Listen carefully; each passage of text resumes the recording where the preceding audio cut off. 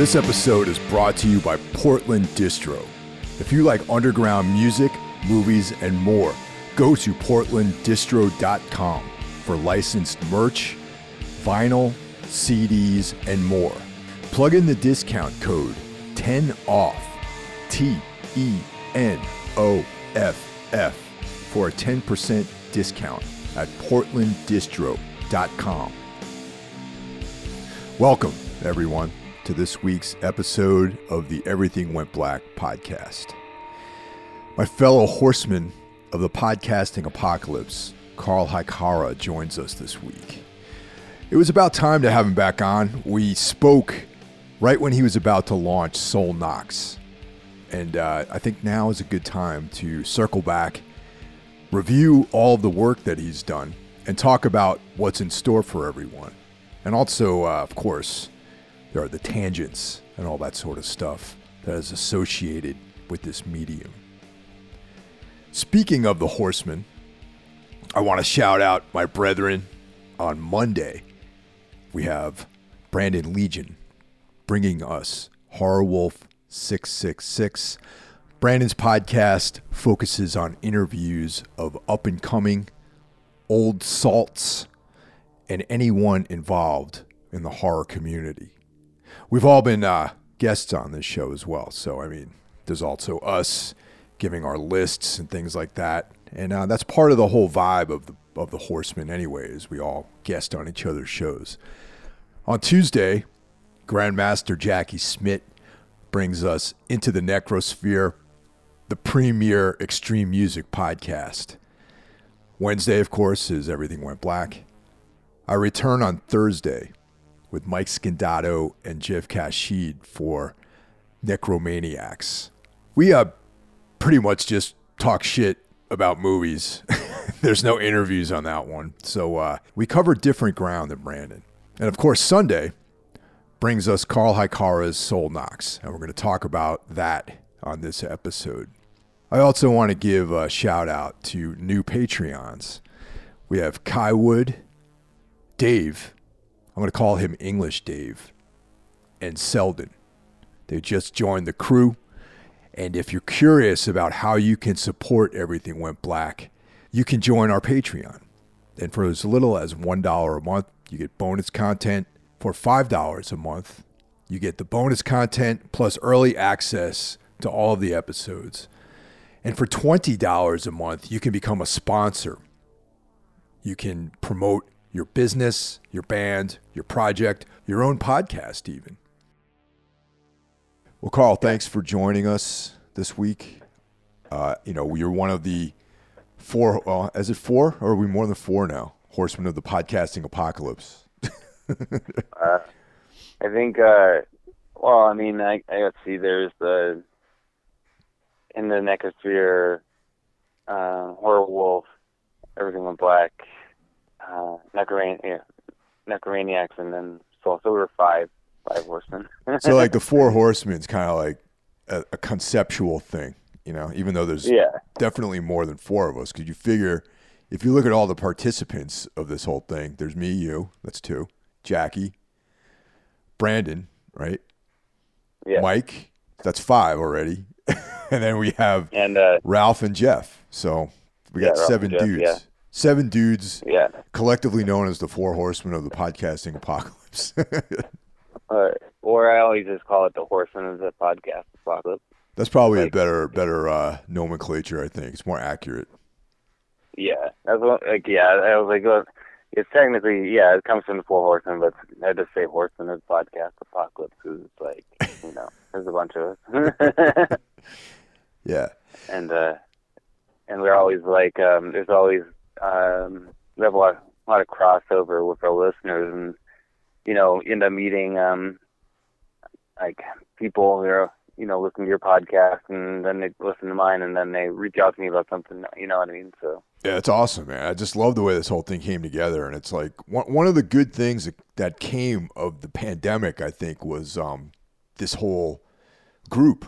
Jackie was talking about how he started. He really got serious about Into the Necrosphere over the pandemic, and I know Brandon started up over those last couple of years, and it's just really cool how something so horrible as that and just soul crushing gave people an outlet, and it's been positive. Ever since then, it's like one of the things, the little group that we have has definitely been a crutch for me too, man. Because like in addition to the downside of the pandemic, there's just been a lot of like personal difficulties that I think we've all been dealing with, and having us out there to kind of support each other has been really good. Yeah, definitely. I mean, I definitely one of the benefits of the pandemic. I mean, like before 2020, I really wasn't into podcasts at all. Like, I had friends who listen to podcast stuff, but primarily I just didn't have, in the past I didn't have a whole lot of time necessarily to sit around and listen to podcasts, because it was like, working a job where you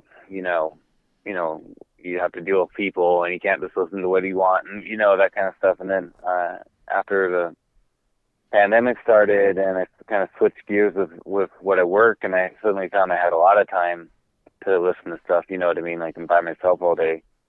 I was like, you get tired of listening to music after a while. And then I started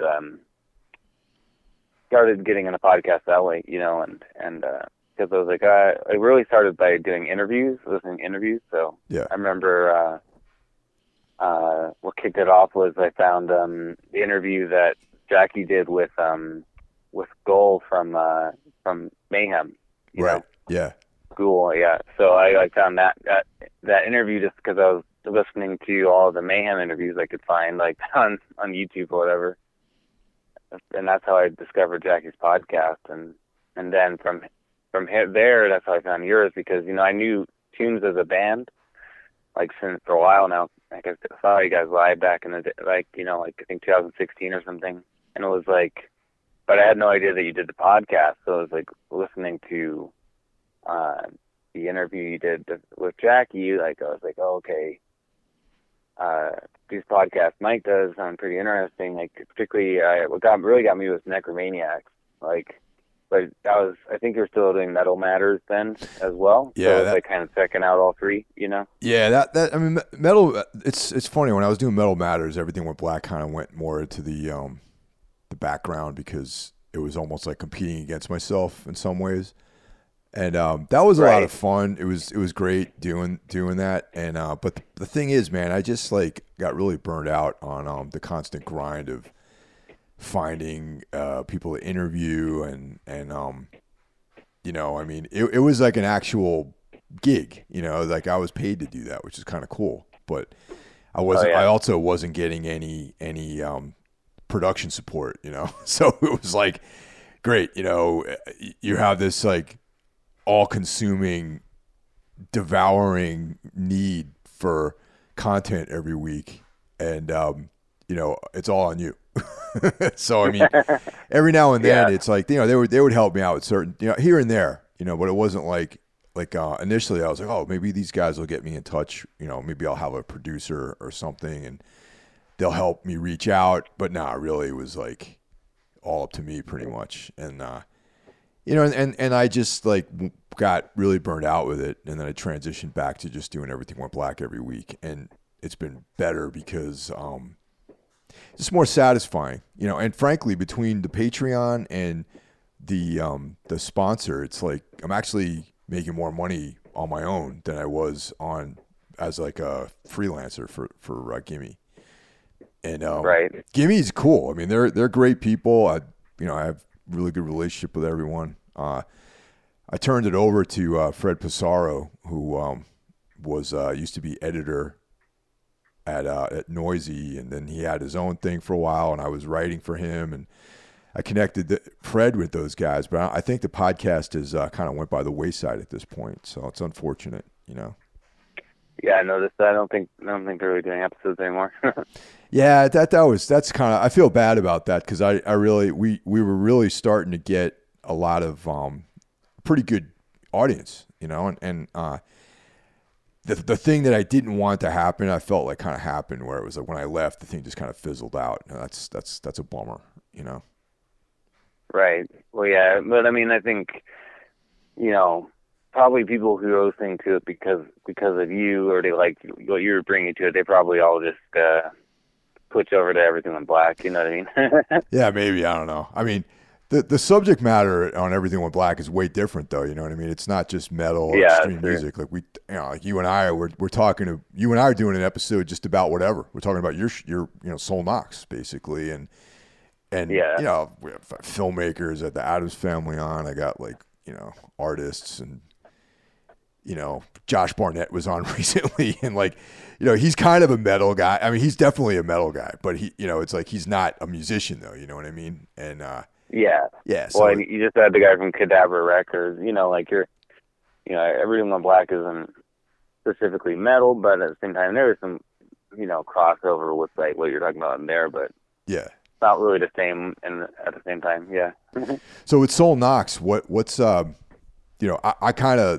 I was excited to find out that you started doing this when we were making plans. We had you on a while back when you were just starting out. You were just planning to put this thing together. All right. So. Yeah, I think when you had me on, it was kind of corresponding to when I launched the podcast. So I probably just did my first episode or something at that point. And that was like, I think July. I remember correctly. It went by kind of fast. It's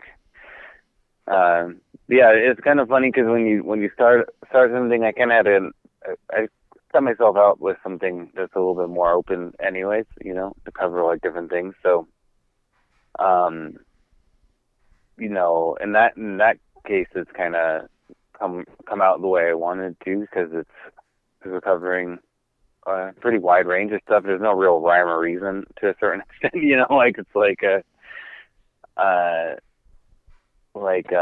terms of I don't know, some podcasts maybe have like a schedule, like, okay, once every month we do this type of thing or whatever, but for mine is, we have kind of like our segment you come on a lot for Eldritch Tales.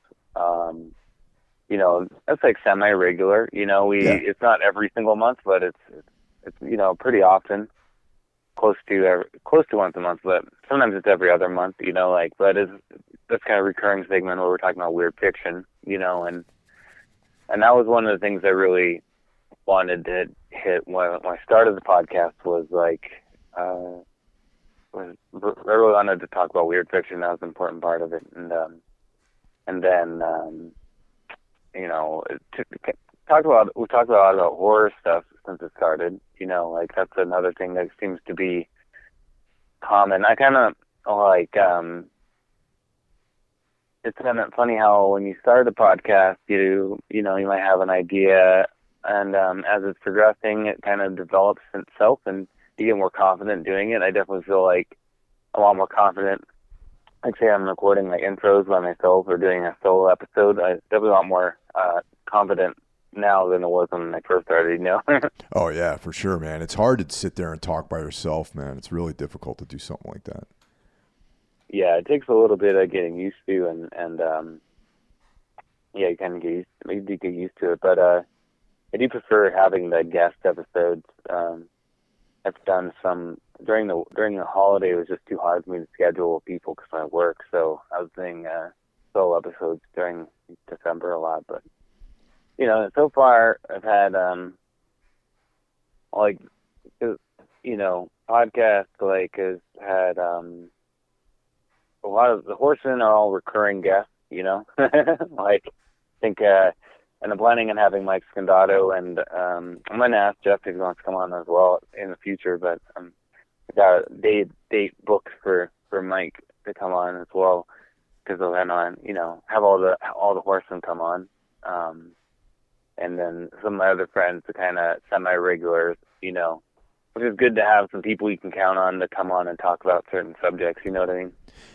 Yeah, it's good. It's good to have people you're comfortable talking with. Like sometimes that's one of the things about guests that you don't know if you're going to interview somebody. It's like it takes a while to warm up and figure out what the flow is. But it's like when it's you or Jackie or Ralph is a regular on this thing, or when I talk with Mike and Jeff at Necro, it's like we're so used to talking to each other that the thing just gets underway quicker and it's way more comfortable. And I think because it's more comfortable, it's more enjoyable for people to listen to. Yeah, exactly. And I mean, for the most part on my podcast, I try to kind of have more of a subject. I mean, I do have episodes that are about whatever. Like when Ralph's been on the first two times, it was kind of open conversation. Yeah. And like when I had Nas, from Cleese on, it was kind of an open conversation, and I'm cool with that. I like having those as well. But a lot of the ones I do, I'm trying to have a kind of subject that I want to hit, and that's generally stuff that I personally like or interested in, and the podcast kind of ends up being a little bit like what I'm into in that moment. You know what I mean? Ends up being the podcast. So because originally one of the main subjects was the occult, and it's kind of esoteric sort of stuff, and it's that stuff's really interesting, and I'm also interested in that kind of stuff. But I feel like you definitely expanded beyond that, and like to include other things that are a little bit more. You could find probably other people to discuss these subjects with too. Yeah, well, I want to. I always kind of had in my mind to have like a spectrum of things to talk about, just to talk about my interests. Like I didn't want to like specifically just be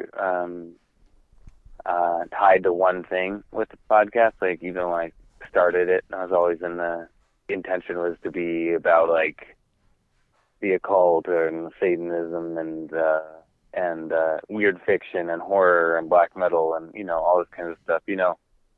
I definitely kind of had the intention of being a little bit more focused on the occult when I first started, but I've kind of found that having it's hard to find people who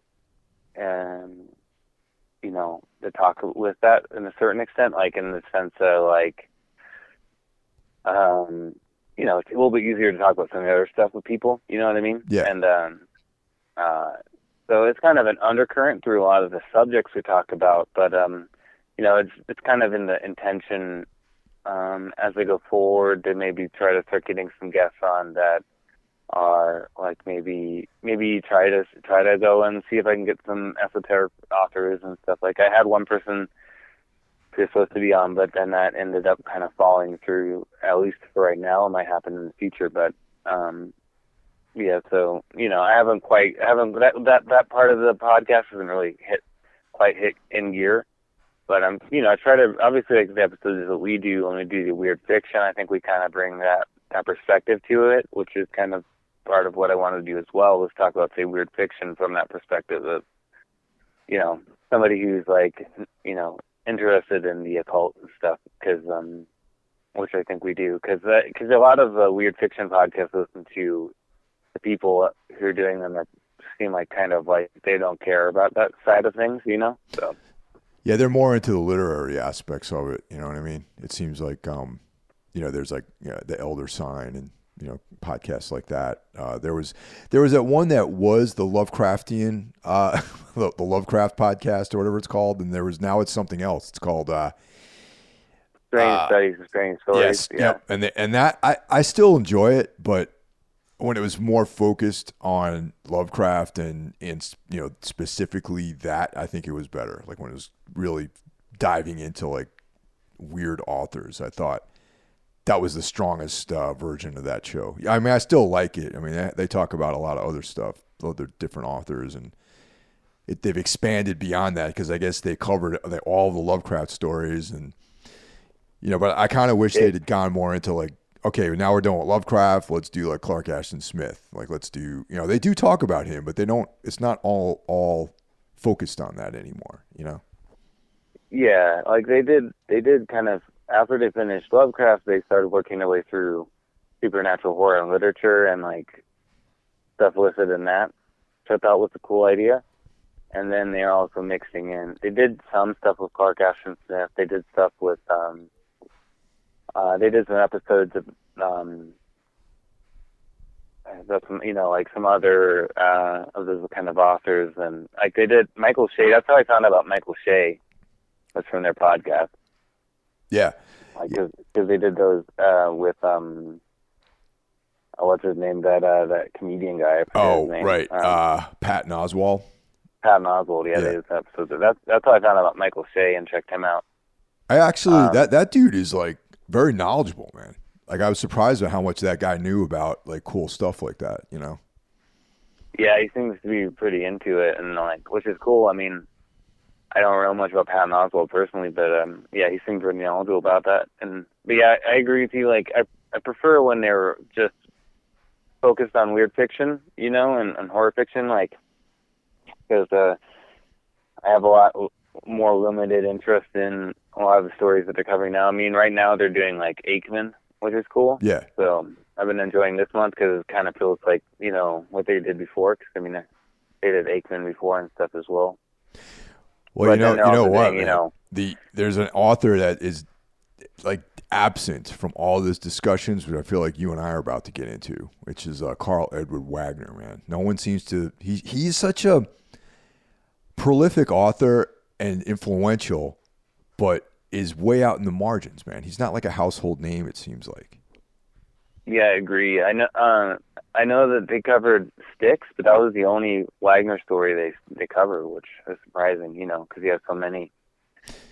And yeah, like he, I think part of it too is because his stuff's been out of print for so long. I mean, just now that the collection came out in a lonely place. Yeah. You know, like Valancourt Books I'm looking at right now. I mean, this just came out like a month, like this month, you know?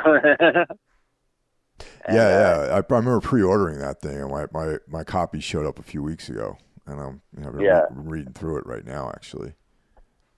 Yeah, I just finished In the Pines from it, which is an amazing story, which I think that's the one we're planning on covering next, right? So maybe Eldritch Tales can be like the go-to Carl Edward Wagner podcast now, you know, like on Soul Knox. You know, how, because like that's like you said, I can't find anyone talking about him, you know, and you know, Wagner has written a lot of dark fantasy. He's written Conan stories. He had a hand in publishing some of Conan, some Robert E. Howard stuff.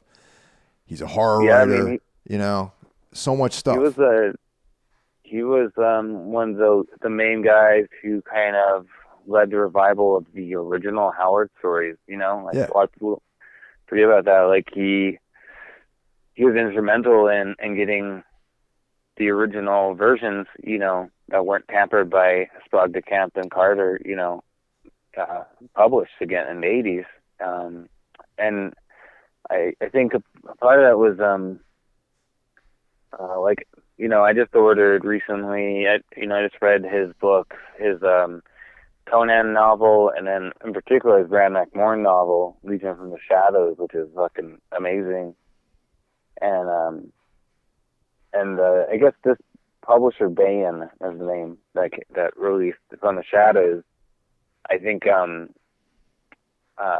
Wagner was like working to release a lot of the original Howard stories back in the 80s on this publisher. Yeah. Which is where all the Del Rey editions ended up coming from, was from that, you know, so it's pretty cool. Like, and I think that's what makes Wagner's stuff like so like great, is because it's like you know, like In the Pines, for example, or Styx, they both feel like really in the tradition of all the old weird fiction stuff, because you could tell he's so, like, you know, grounded in that, and then he's like modernizing at the same time in a lot of ways. You know, he's bringing kind of a little bit of a modern touch, and I feel like he even did that with, say, the Conan novel or Bran Mak Morn and things like that, you know.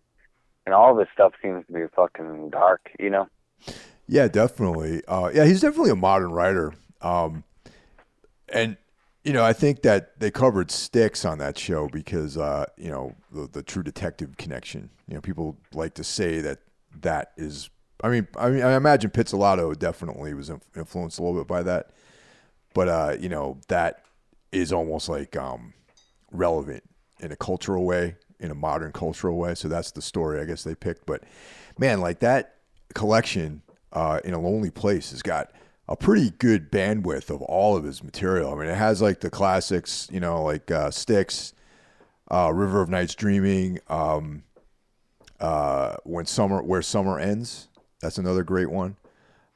In the Pines. Yeah. And there's another, actually, I just finished reading this one today, actually. There's a story in there that's almost like a Stephen King story. I don't know if you've got to it yet. I haven't yet.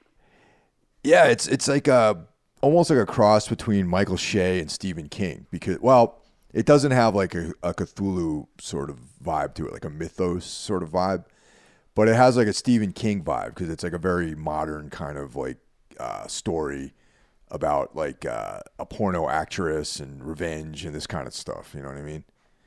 Right. Yeah. But it was a very good story, but definitely not, in my opinion, not the strongest one in the collection. But man, I think I want to talk about all the stories in there, either on Soul Knox or like, you know, on Long Shadows or whatever. You know, I think it's a really like, more people should know about this book. Is I guess what I'm trying to say.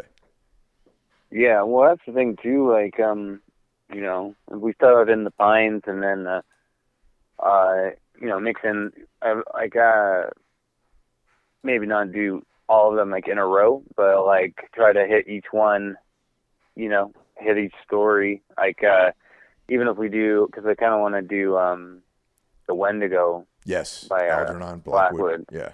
But yeah, like after that, but then swing back around, do another Wagner story until we finish all the stories in the book. Like, I would be down for that, because I definitely am a champion for Wagner, like, where I'm like just trying to get everybody to read him. Because also a big part of it too for me is that I want people to buy this book and read it, and I want, you know, because I think if more people buy this book and there's like a demand for his work, the rest of it will get back in print too. You know what I mean?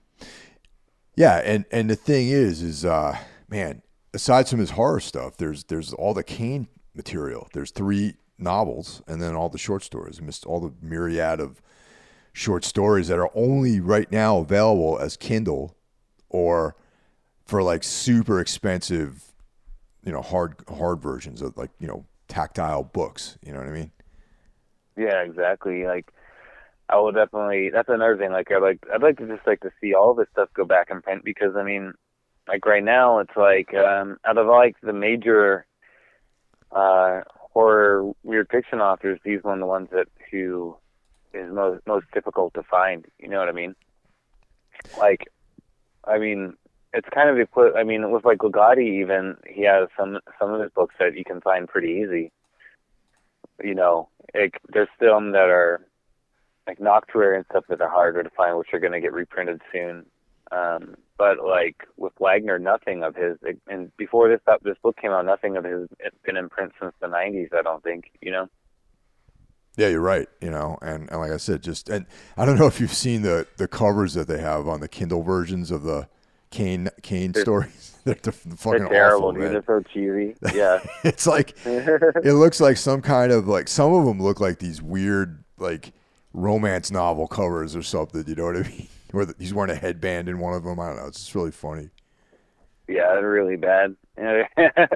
Like, yeah, I mean, they did those omnibus collections of Kane, like a 2-volume set that had everything that I've seen that goes for like $300 to $500. Yeah, you know, man. like, yeah, and yeah, it's like I love that to get those like in a new edition. It would be great if somebody reissues them, and then maybe in a Lonely Place coming out is a step in the right direction for Wagner getting reprinted. You know, like because I know he had 2 main story collections in his lifetime. That's what it says in the Ramsey Campbell introduction, and I'm hoping maybe they'll reissue the second one as well with the first one. You know.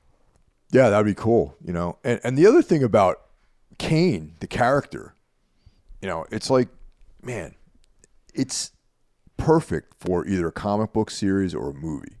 You know. Yeah, like one of those like TV kind of shows that they're doing now, where it's like a miniseries. Yeah, I mean, if you think about, everyone loved Game of Thrones. You know, the second thing they did was, I only watched a few episodes of that one. It kind of I lost my interest really in the whatever that new thing is that they were doing. And Kane is like a way more interesting character, I think, because he's a total anti-hero. You know, it's he's immortal. You know, they hint that he's actually Cain from Cain and Abel in the Bible. But then he he kind of dispatches that idea. He's like, well, that's not really who I am. And he's he has magical abilities, and he's also a swordsman. And there's like a whole all of time is really, you can tell many stories. Like you can have all these different seasons that take place in different timelines because of he's immortal. Yeah, well, I think he kind of he's in that same mold as like Elric or when he's kind of dark anti-heroes. And the thing that sucks is that the only things about Cain that there's somebody did some readings of some of the short stories on YouTube. Yeah. Which I listened to. That's pretty much all I've know of Cain, and the stories are amazing. I just wanted to read more, it's like, I've been thinking like maybe I should just try to order some of these paperbacks and stuff like you did. I don't know. Like, yeah, man, I have like from when I was a kid, I had what the hell was it called? There was the three novels: Bloodstone, Death Angel's Shadow. Death Angel's Shadow is the one that I had when I was a kid, and then subsequently I picked up Bloodstone and the third novel of Cain, and then now those short story collections I have just on Kindle. Right, and you have that one collection that came out in, was it the 90s, early 2000s, the Where the Summer Ends one? Yeah, that one. It's funny. I picked that one up. I dropped some cash on that one. You know what I mean? Oh, Darkness Weaves. Yeah. That's the one. Darkness Weaves, Death Angel's Shadow, and Bloodstone. Those are the three novels. Okay, yeah.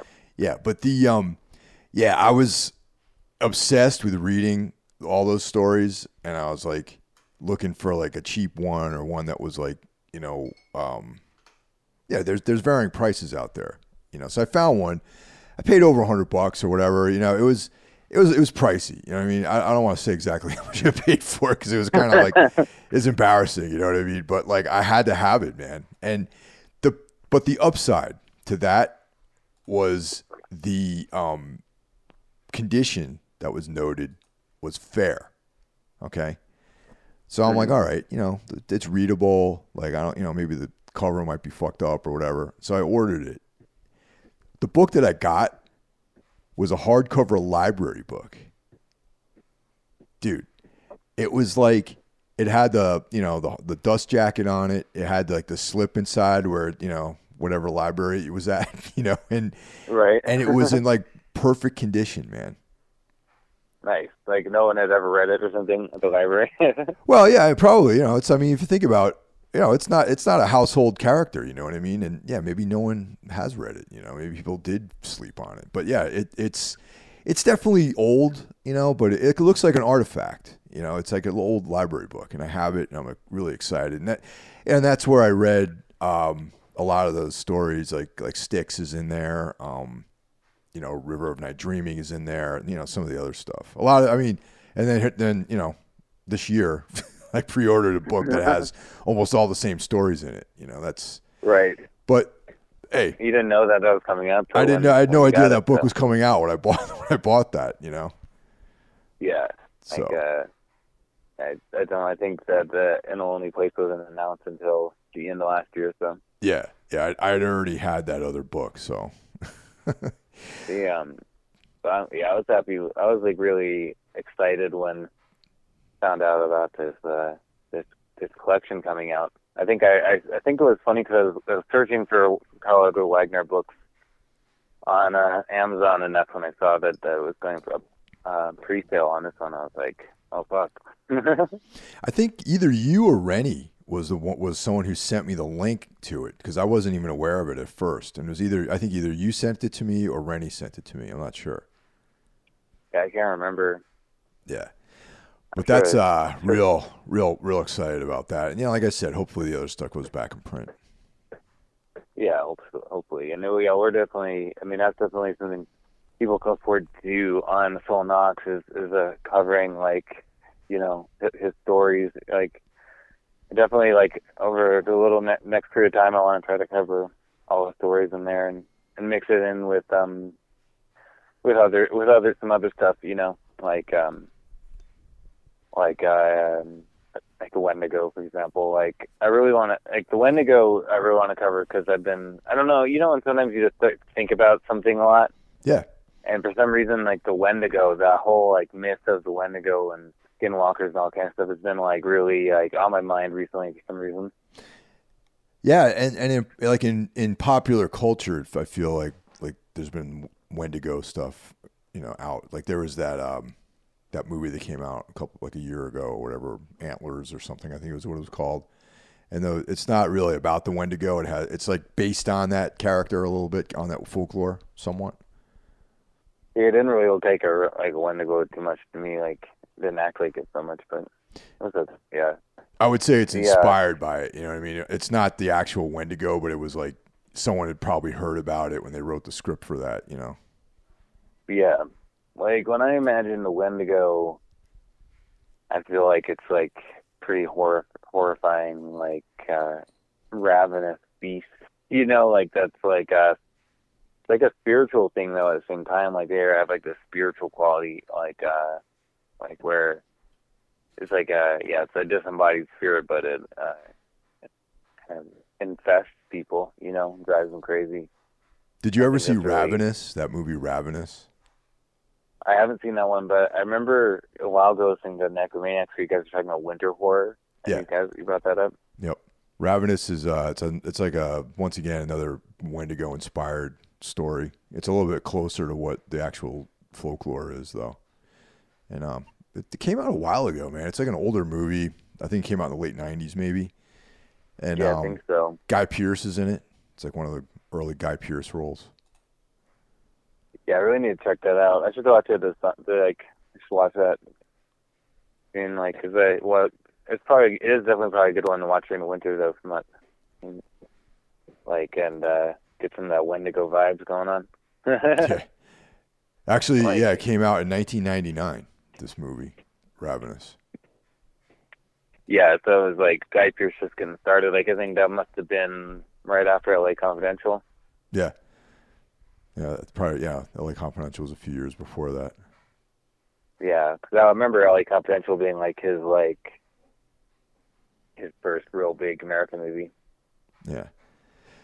So what's the story with this Doom project you're thinking about doing, man? You got underway. You're thinking about. You've actually started recording some of this stuff. Doom? Oh, I don't have a Doom project. I have the black metal project that I'm working on right now. Yeah, you sent me some stuff that was slow though. Was that an older thing you were working on? I remember which one I sent you. The the other one. Yeah. Sorry, Sleeping Pill. Yeah, that's Doom as well. Sorry, I was kind of confused for a second. Doom, Sleeping Pill, the one I sent you. That's like the newest thing I sent you, right? Yeah. Yeah, and that one is a band that it's primarily like my friends, like my friend Anas, like Baby, in a lot of ways. But we kind of started it to share songwriting. So after our last band, we wanted to kind of restart and refocus, and because the last band that we did, I kind of wrote most of the songs, but I just was the lead singer in it, and so I'd kind of write the songs and he'd refine them and stuff and our old band was probably a little bit more like some of my that one project I sent you, the Warlock project, it was a little bit more in that vein, right? Yeah. But then so then we decided to refocus and do something where we're both playing instruments and everything, and so we started Sleeping Pill. This was a long time ago, but for a while, I kind of was like not really writing so much. Like, you know, I had like writer's block for a while and stuff, and that was part of the reason I wanted to start a band. We both wrote songs, you know, like because then if one person's having a writing block, then they're both, you know, the other person could write more or whatever, vice versa. And but then it kind of the project ended up becoming more of an off-strike kind of baby, like where he's written pretty much all the songs and everything, which is, it's fine, like, because I really like what he's come up with. And it started off more of like wholly different from where we are now, like kind of more I don't know, like indie rock, alternative, like in like rock, like post-punk mix type of thing, like kind of shoegazy, like alt rock. That's how it started, like the first songs he was writing, and then it kind of transformed. Really, after we went right before a pandemic, we went and saw Cult of Luna live, and like the show was like super crushing. And I was doing this thing with my brother where we did this kind of like semi-improv thing called Flood of Blood, which was very into the kind of doom, like it was like mixture of doom and post-rock type of sound, you know? Yeah, that's those are two things that seem to go together for sure, yeah. Yeah, and I don't know if I ever sent you we only did one live show before the pandemic, and I don't know if I ever sent you that video. I'll have to send it to you sometime, but we did kind of like this semi-improv piece that was like 20 minutes, and it was kind of mixing like this like experimental noise stuff that like instruments that he had, and then he was playing drums and I played guitar, did vocals, and it was very like those kind of things mixed together. Pretty cool. Like I remember showing that to Enough and everything, and we saw Cult of Luna, and that was kind of more, our sound kind of shifted for the Sleeping Pill. We started writing stuff more in that vein, you know.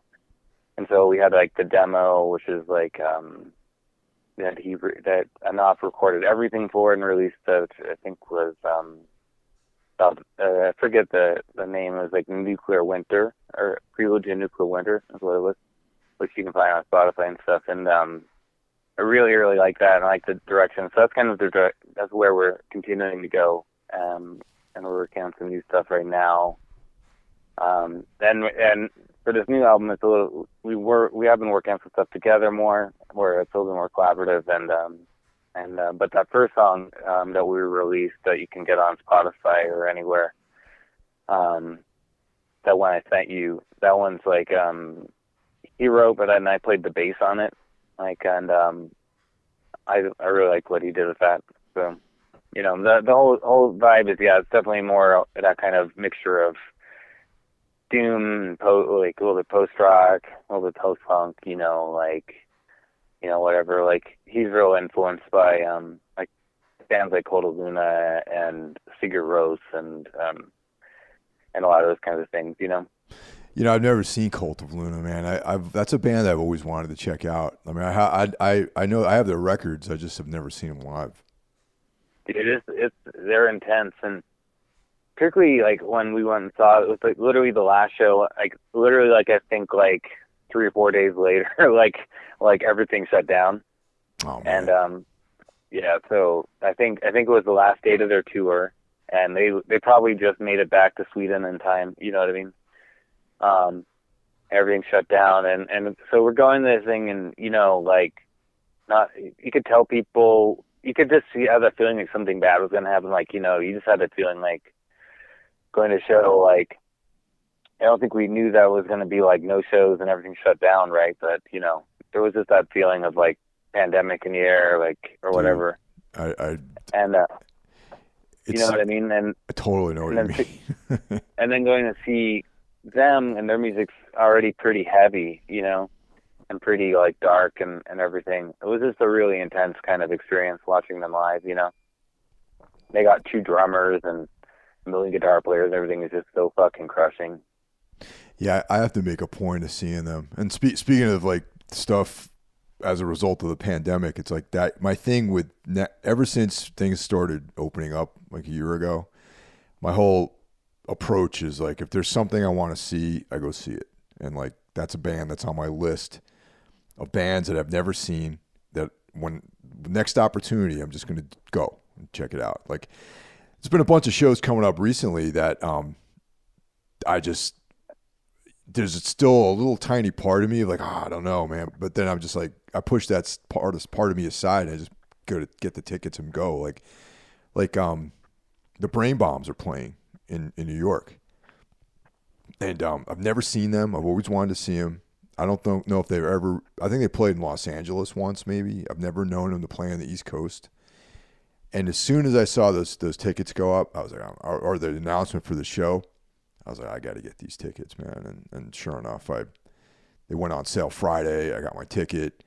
You know, I got tickets to go see Emperor. That one, the Emperor tickets hurt a little bit, man, because they were fucking expensive, man. But you know, I bet. I mean, this might be the last time I ever see Emperor. You know what I mean? Like, who knows if they're ever going to play again? Yeah, I mean, you probably want to get a chance to see them live in the States again. Maybe if you go to like Beyond the Gates or something, you know what I mean? Yeah. Like, if you go to Norway, you might get a chance to see them. Yeah, in Europe, yeah, definitely. I get festivals, but like here in the States, in Brooklyn, you know, they're playing at the King's Theater, which is like a really cool venue. Actually, I saw Sigur Rós play there when they came to the States a number of years ago. And it's like this beautiful theater, man.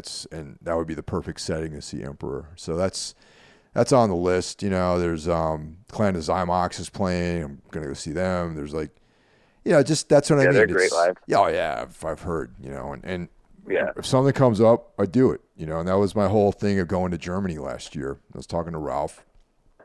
You know, and like, it was this thing of like, man, it would be great if you can come out. And I'm like, fucking, I'm gonna come out. I just like got tickets and I went, you know, and it was great, you know, and that's the thing. It's like after the pandemic, man, after life changed again, you know, we got another chance to live. You know, I decided to fucking live instead of stay like inside, you know.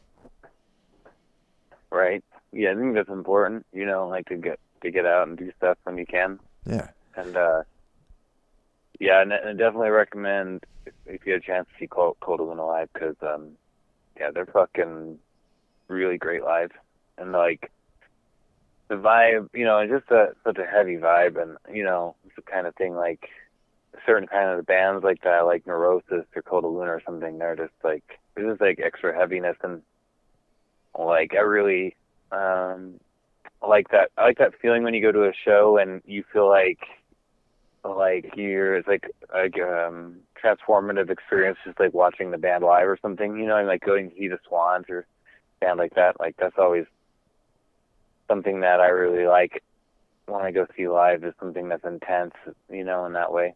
Yeah, nah, I 100%, man.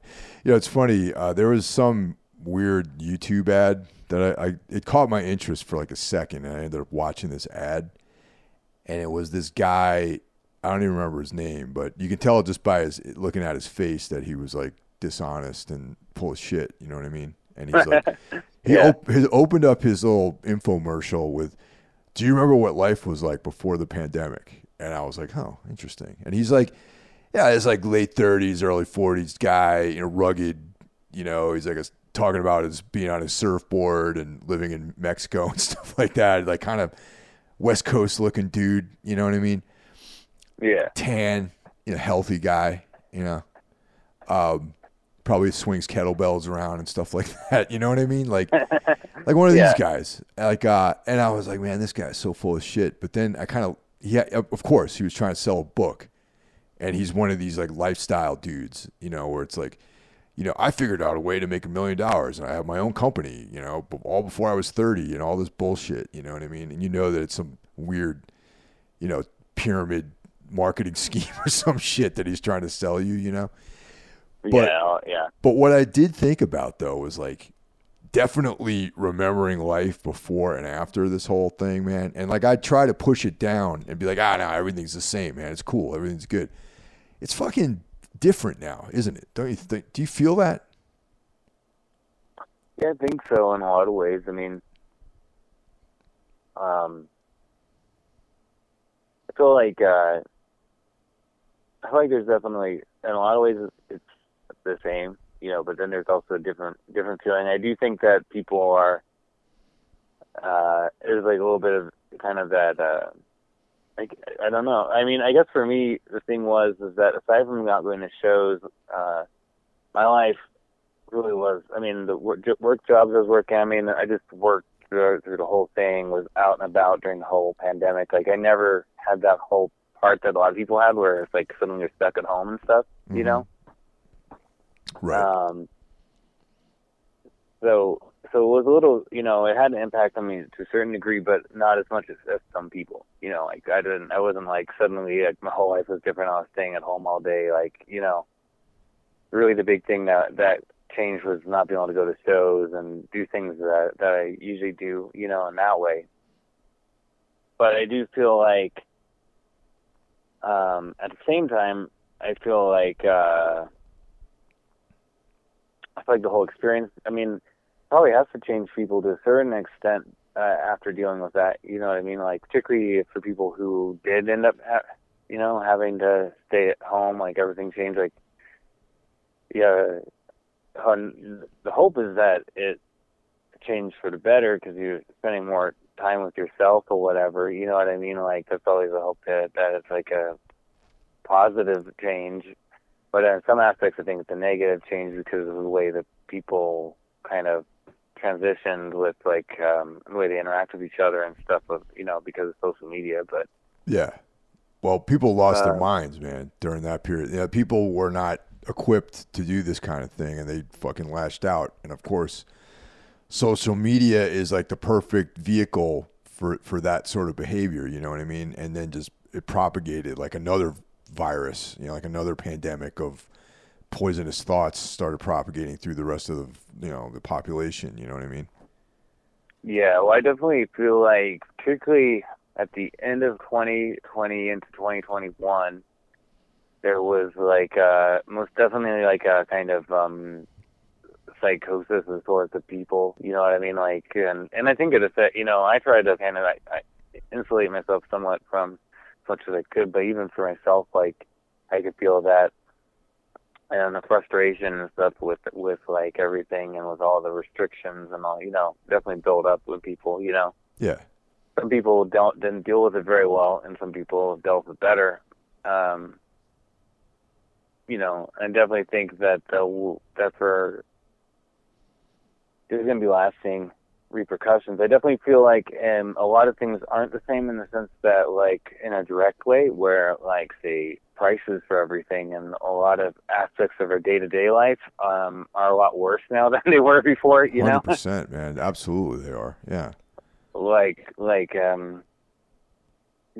Everything's gone up so much, like, in prices, and it's very, like, which is a very frustrating byproduct of it, and that's obviously change. So I definitely think life's harder now than it was before the pandemic. There was a point during the pandemic because my life was very different.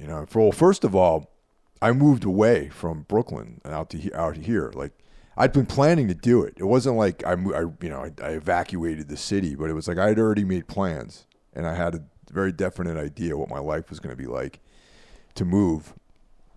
And then the pandemic happened, and I'm like, oh shit, man, am I going to be able to move? And sure enough, I was able to, get a vehicle and all that stuff together and get the hell out and move into my new place. But then I'm in like this completely different universe, and yeah, it was like a year before I was even able to like feel like I actually lived here. You know what I mean? Because there was literally nothing to do. It was like everything was shut down. Everything was dark. You couldn't leave your house.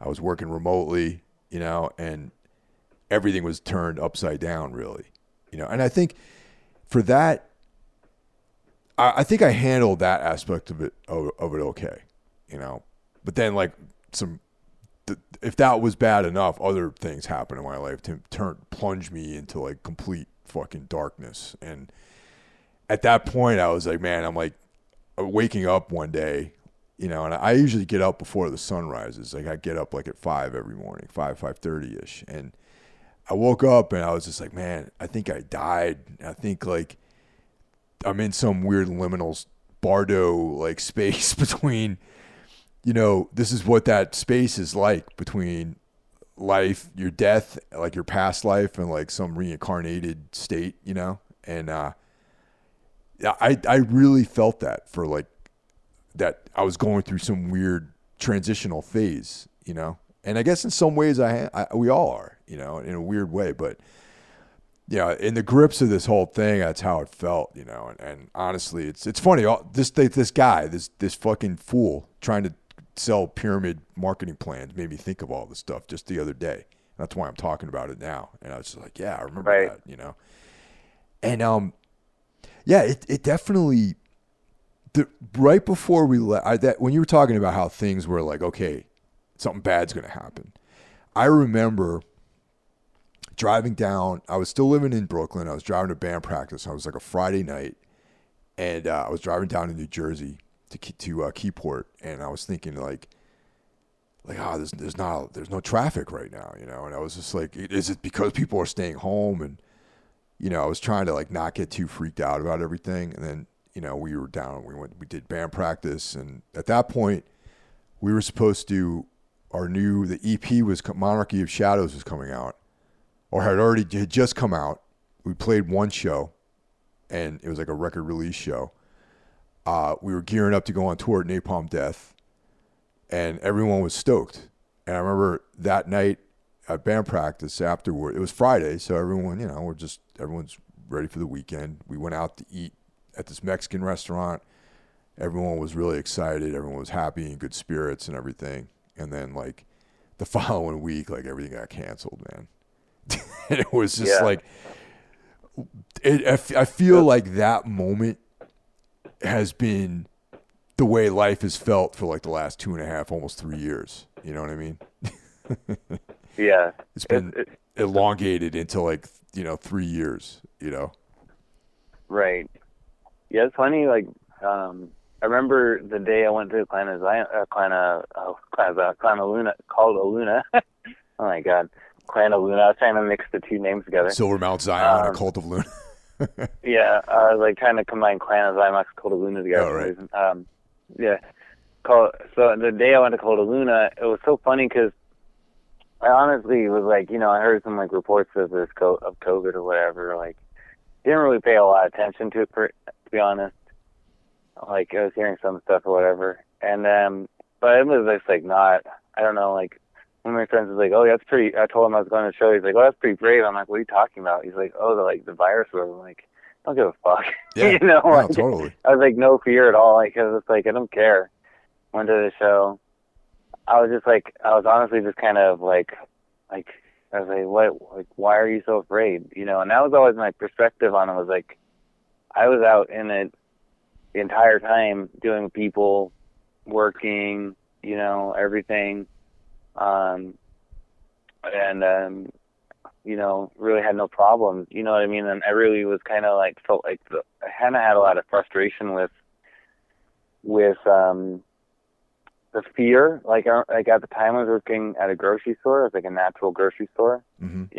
and it was very annoying. Like feeling of everybody like freaking out and all this fear and stuff people were having, how they were buying everything and stuff. I was like more like frustrated with people because I thought it was stupid, like because it was like grocery stores are gonna be open, and I was like, even at that time I was like, it's not. Obviously, even at the very beginning of the reports about it, I was like, most of the people who have the fear from this are like old people and people have health problems. Like, as far as I can tell, the rest of it, it's gonna suck maybe if you get it, but it's not like gonna kill you. You know what I mean? And I was also like, I would be afraid if it was like, I don't know, like Ebola going rampant, where like, yeah, if it was Ebola, we'd have a bigger problem for sure. Yeah.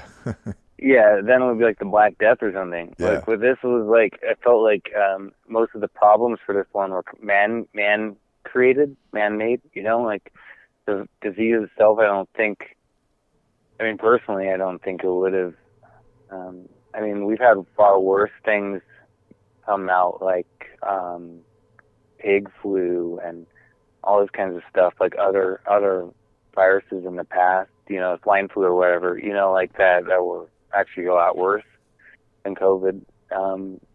And nothing shut down. You know what I mean? Like, everything kind of kept running. So I felt like a lot of everything shutting down was primarily the result of fear mongering of the public, like being afraid. You know what I mean? Like, it was almost like the public were demanding them to shut everything down because they were so afraid. And I was just kind of like, I don't know, even like a kind of contempt for that, because I was like, people are so fucking afraid of this kinds of stuff, and I'm like, I just feel like that in of itself is more damaging than the disease sometimes. You know what I mean? Like this fear that they have. Yeah. Well, once it got like politicized, I think that's when everyone's identity was wrapped up into how they handled COVID. It's like if you're like some John Wayne like right wing cowboy, you don't care about wearing a mask and you don't give a fuck about anybody. But if you're like, liberal, conservative, liberal, progressive person, then you're supposed to be afraid and, have a mask, 5 masks on and clean your hands obsessively and that sort of stuff, Yeah. And, like dehumanize people who don't want to get the vaccine and stuff. You know what I mean? Like it was, and it was that way on both sides. It was like, yeah, if you wanted to get vaccinated, you're a pussy.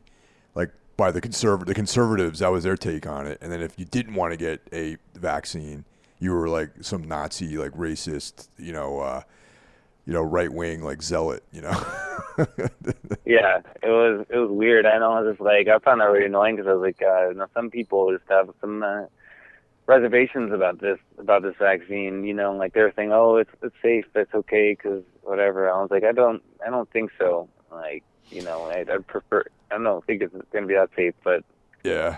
I mean, obviously, it's there's whatever's going on now. Like, but like, I feel like I found it frustrating to when it comes to things like that. The last thing you need is for it to be politicized. You know what I mean? Yeah. And of course the media was driving that politicization, and I was, that was what was like getting to me most about that whole period, was just getting so like frustrated with how stupid everybody was on every side. You know what I mean? Like yeah. I mean that exacerbated everything. I think that if it had not been for all that right wing versus left wing stuff, this thing would have been wrapped up a lot easier. You know what I mean? Yeah, I think so. But then again, what the fuck do I know? I don't fucking know anything about what I'm talking about. You know what I mean? Yeah, but I mean, I think I don't know. I feel like that's definitely the truth. Like, I think if it hadn't gone politicized, it would have been a lot better. Yeah. Yeah, I just was like, it was a weird vibe though. Like, I remember the first time I went to the grocery store and like the aisles are empty. You know what I mean? I was like, what is going on? Like, I felt like people thought that they weren't going to be able to go to the grocery store, and then what ended up happening was that grocery stores weren't closing. You know what I mean? Like, you didn't have to like go and buy everything like that. You know what I mean? Yeah, like hoard everything. Yeah, it was unnecessary, and I think a lot of people realized. And it was funny working at a grocery store during it, is that people got so freaked out and bought all this shit, and then some of the people like realized their error. Like they realized that, oh fuck, like I bought too much stuff that I don't need, and everything in the grocery stores aren't closing. People aren't dying in the streets or anything. And they started like coming back and like trying to return stuff. Oh man, really? They're trying to return things, huh? Yeah, they tried to come back and return and like all this stuff. So yeah, it was so funny. Like how people were. I mean, I just don't understand. Like for example, like why do you need to buy like 1 million eggs? How are you going to eat all those eggs? You know what I mean? Like. Yeah, no, totally, man. I mean, one of the things that I did, and this wasn't even as part of the pandemic. I was thinking more of like in case, because out here in Jersey we get floods sometimes, and like the power goes out and everything. And I think as a result of the thing that happened down in Texas, I did stockpile some canned goods, That's what I have. Yeah. And I got some canned goods. I got some rice. You know, I don't really eat rice on a daily basis, and I have some dehydrated meals. You know, just in case shit does get crazy, and that's about it. I think it's always good to have some stuff like stockpiled, or you know what I mean, just in case, like. Yeah. You know, like you could have a crazy storm, you could have any kind of emergency. It's good to be prepared for emergency, but maybe not to the crazy extent some people did. You know what I mean? Yeah, yeah. So we haven't really talked about Skinamarink, and since we had the Necromaniacs episode about it, did you you've seen that, right? What do you think of that movie? I haven't gotten on watching it because I had to watch The Exorcist and everything. Ah, okay. So. Yeah, because I have a limited amount of time to watch stuff, so I was like getting prepared for the podcast episodes I did about The Exorcist, and I'm preparing for another thing I'm going to do with Ralph. So I have to like swing back around and watch Skinamarink fully. I saw it in the. I watched the short and everything, but. Oh heck, yeah. Yeah. It's I saw it in a movie theater, man. Which is I had this whole night planned out for myself, and it's like. I have this thing. It's like on Friday nights, if there's a movie that's out that I have to see, that I want to see, I do it Friday night at 10 o'clock. It's the last show. I live like really close to one of those AMC theaters with the recliners and all that stuff. And no one goes to that showing. It's always the one before that one, whatever the movie is. It's always jam-packed with people. And then the last one is always empty. So I always go to the last one of the night. And that's how I checked out Skinamarink. I mean, there was me, another person, and a couple. And the couple bailed, like, you know, not even halfway through the thing. And then as I was leaving, the other guy was completely asleep, like, in his seat. Like, when I was leaving, the dude was, like, unconscious. Like, it is, because you can, those reclining seats, you can make it almost flat, man, like you're laying down. Yeah. So this dude was, like, completely asleep, man, just like unconscious, like laying there. And I walk by him, like, I'm gonna have to rouse this guy, man. You know. Yeah, I'm definitely looking forward to watching it. Just to have to like find the time, like once I finish watching some stuff, like the it was definitely high on my list. I mean, I really liked that short, and you know, the more I hear about Skinamarink, the more excited I'm to watch it. It's just finding a time, also because it's like a very long movie. Yeah, it's like that's the thing, man. These days, movies are like 1 hour, like 100 minutes long, like every single movie. You know? Yeah. They're getting longer and longer, man. It's like everything's like hour 40 minutes. Yeah, because that one's like 2 hours, isn't it? Yeah, that one is like that one's like got to be like 2 hours at least. But I know that in the last grip of films that I've seen, like. The newer ones that have come out, they're all like 100 minutes long. They're like another 10 minutes at least, you know. And you know, Terrifier 2 was like over 2 hours, you know. Yeah, I've noticed a lot of movies been like over 2 hours. My problem is with my work, the time I get home, get settled, and everything. You know, I have a period of time where I can watch something and then go to bed. But it's like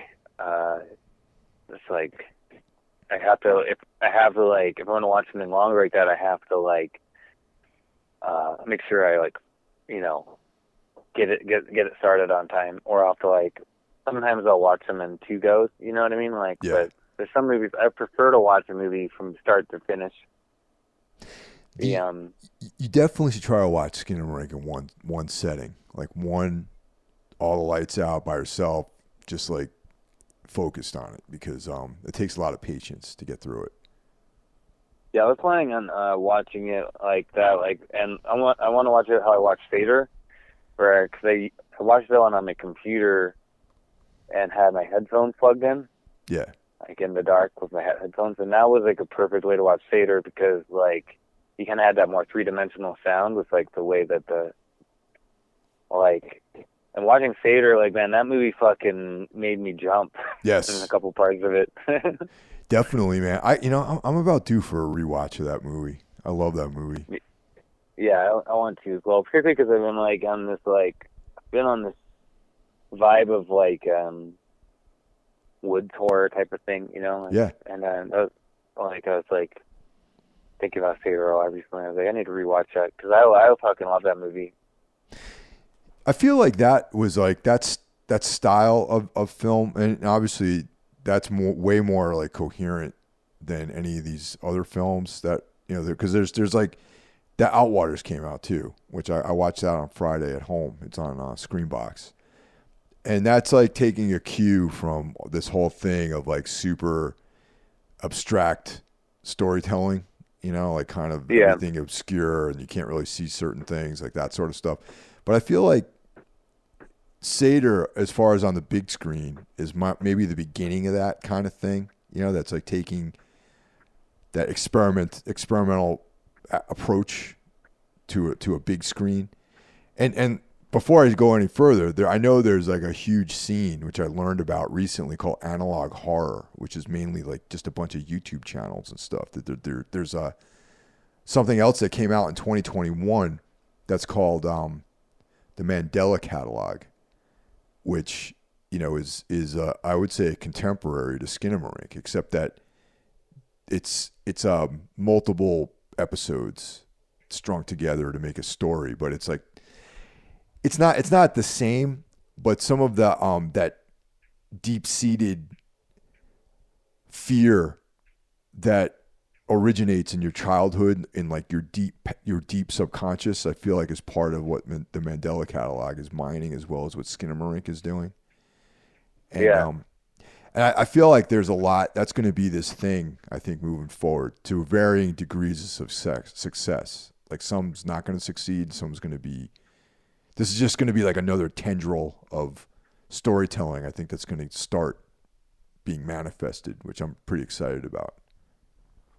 Yeah, I feel like a lot of these filmmakers, guys, like they seem to be like my age or a little bit younger. Yeah. Like where they're like in their 30s. They grew up in the 90s, late 80s. You know what I mean? Like how I did, and because like the Skinamarink, I think like set like in 95 or something, and the toys are all like from that time period. I know, like in the movie and in the short as well. And I think that's cool. Like I guess I can relate to that. Like because it's kind of your childhood, and I feel like a lot of these guys seem to be in that kind of generation. Yeah, definitely. And it's I find it ironic that they call it analog horror. Because it is all on like the internet, which is like by definition digital. But like that the guy's name is Kyle Edward Wagner, I believe, the dude who made Skinamarink. Is that interesting? That's funny. Yeah, just one name different. Yeah, one name different. He what he's the same age, he's like a younger guy, at least, compared to me. He's a younger guy. Grew up in the 90s. The guy who did the Mandela Catalog is a similar age. He might be just a little bit younger than him. Kyle Edward Hall. I'm sorry. That's not, I want to make sure I got Kyle Edward Ball. Kyle Edward Ball. Yeah. That's the guy's name. But yeah, so they're referencing like the actual equipment used to capture the image. That's why like this other guy, I think his last name is Kister, that makes made the Mandela Catalog. They're filming on this like archaic video equipment, stuff like like handheld video cassette. Yeah, like video mini DV and cassettes and stuff like that. You know what I mean? Yeah. So that's like the capture medium is analog. Yeah. I think it's funny, when I was a kid, I had that obsession with like I wanted to make movies and stuff like when I was a kid, and so I got like a straight up VHS like recorder. Yeah. Like one ones you hold and it has a full VHS you put into it and record on it. yeah, totally. I've seen those. Yeah. Yeah. Like they're like the big like VHS camcorders. I had one of those, and I've used that a lot. Then I got a smaller digital cassette one. Like mini. I forget the name of that. Like that format. Like the smaller like digital tape, you know? Yeah, I've seen. Actually, I have one right. I'm looking at one right now on my desk. It's a someone recorded like one of our shows on this thing like 15 years or whatever, not 15 years ago, like 12, 13 years ago. Yeah, I still have that camcorder, actually. I think it still works. I used it to record some, like, music videos and stuff that I still record, you know, in the 2000s. And, like, had to, like, record everything into a computer to do the editing and everything, like you know. Yeah, But you capture it on the cassette, but then you got to bounce it into the computer to edit. You know. yeah, we had to use like a FireWire cable back Oh, when those jeez. existed. Damn, man. Now we're talking, man. Firewire. Jeez. Yeah, like that's like a dead medium right there. But you have to use like, the thing that sucks with some of those old camcorders is that some of them they are set up for FireWire. Although that one also, you could also do stuff where you have an RCA out, so you could run an RCA out into like some type of converter interface like thing. interface. I would imagine. Yeah, and it would be like you'd have to bounce it in real time. You know what I mean? Yeah, you have to bounce it in real time. Yeah, and so yeah, the way I did like some like the music videos for that, I did them like in order, so it made my life easier for like video editing. So I didn't have to like, I just did like try to record everything like in order, like of the song, like what was going to come first, you know. That's something I've like, never been able to motivate myself to do, is do any kind of video editing, man. It's like audio stuff I'm pretty good at, you know, like any of the tools you have for making music and editing sound, I'm pretty decent at that. But like as far as editing or shooting or color correction or any of that kind of stuff, man, I just like I can't. I don't know. It's just like one bridge too far for me, I guess. yeah, I kind of have very limited amounts of experience with doing the video stuff. Like I enjoyed it, like particularly like one of the videos I did was like black and white, and I kind of made it look all like contrasted, kind of like Begotten or something, you know what I mean? Like Yeah. I think that the thing with doing video editing for myself was that just like don't know enough people and stuff to like really put together like a make a movie or something that I felt like would be good. You know what I mean? Like I never crossed that Rubicon to that. You know, like I do really like how these analog horror thing, like they were doing what they're doing with very limited amounts of people. You know, or limited, like almost no people really. You know, I think that's really cool. Yeah. It's like a whole movement, man, and it's like I've in my mind, like the analog horror and like creepypasta and all that stuff is kind of related. You know, it's like these short 1.5 page stories that people would write. You know, that's like sort of creator, like almost like fan fiction. You know, and that's kind of how a lot of this stuff kind of felt like it started. But so far those are the only two creators I know about, is Ball and this guy Kister, who's doing Mandela Catalog, or I think he's still working on it actually. Just within the last couple of weeks found out about it. Yeah, I think I definitely agree with you. That's what I think too. Is that a lot of it feels very in line with like creepypasta, and then of course I'm thinking of like Channel Zero, like that first season. Yeah. Loved it. That was so good. Yeah, like not too long ago I watched that first season of Channel Zero. I haven't delved further into it yet, but I really liked that first season a lot. Yeah, that was really, I enjoyed that one a lot.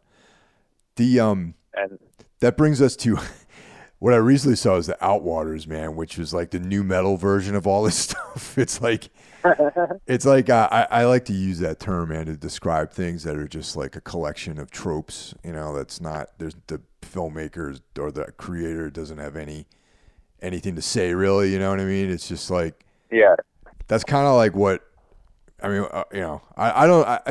I dislike that movie so much that I don't think we're going to even talk about it on Necro. I don't know. Maybe we will.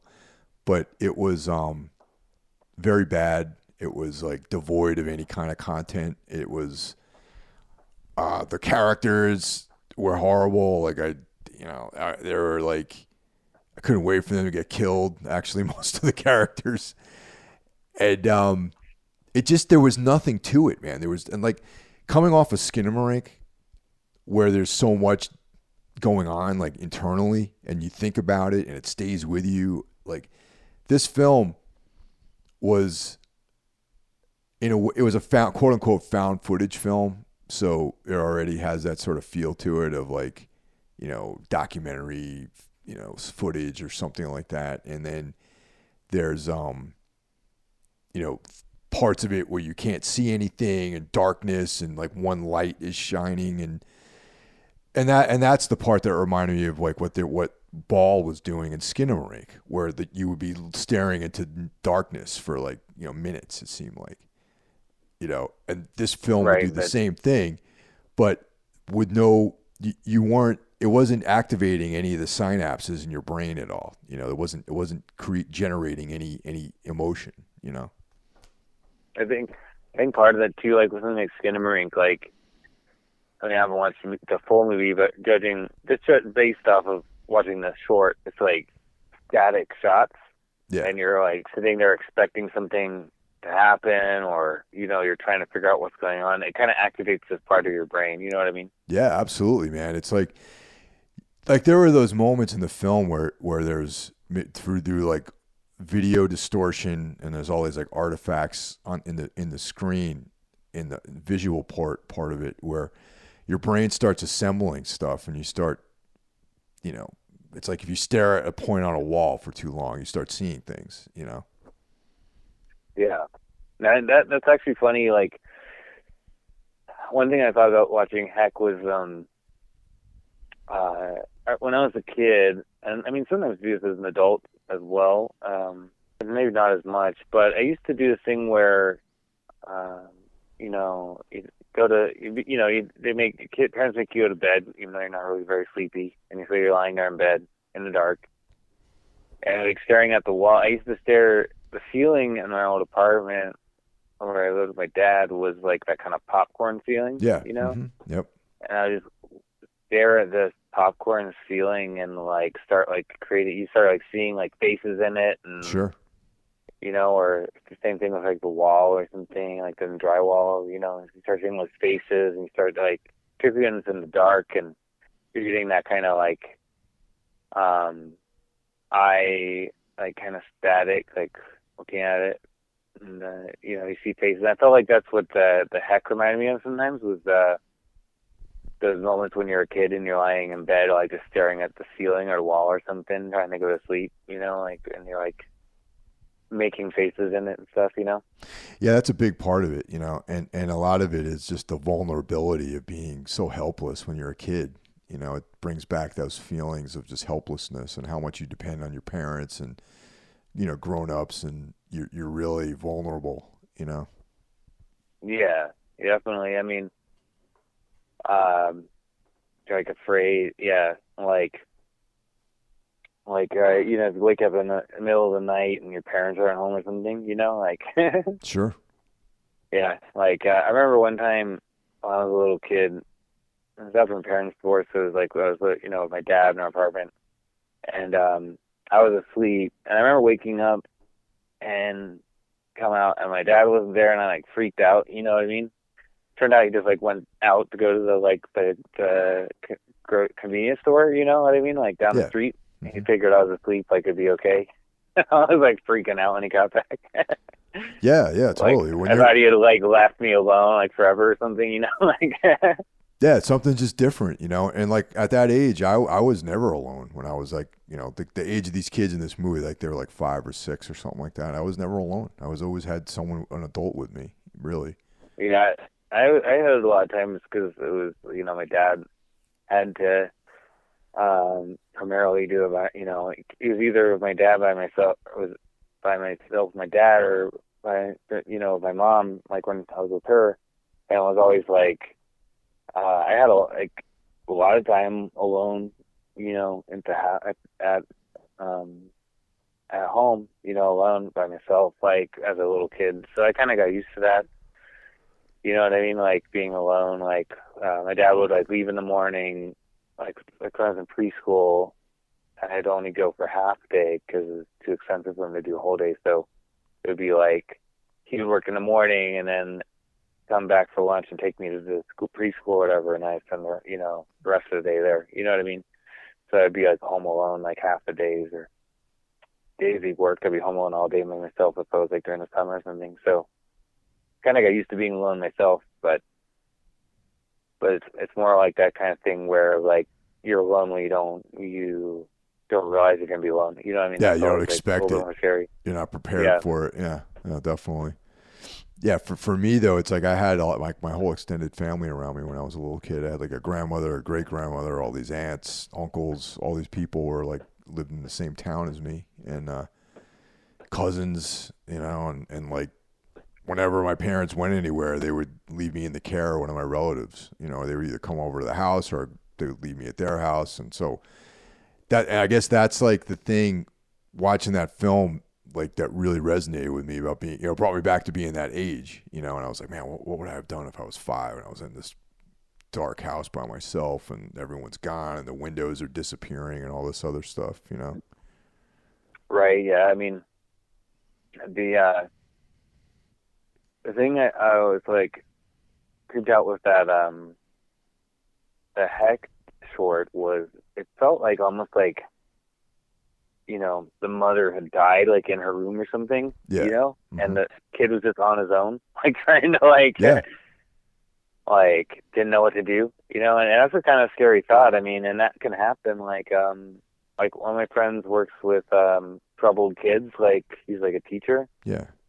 and like some of these kids, like their parents fucking drug addicts or whatever and die, you know what I mean? And those kids are on their own, you know what I mean? Can you just imagine being a 6-year-old kid or something, your parent dies and you don't know what to do, like you're on your own and nobody's coming to check in on you, for at least for a little while.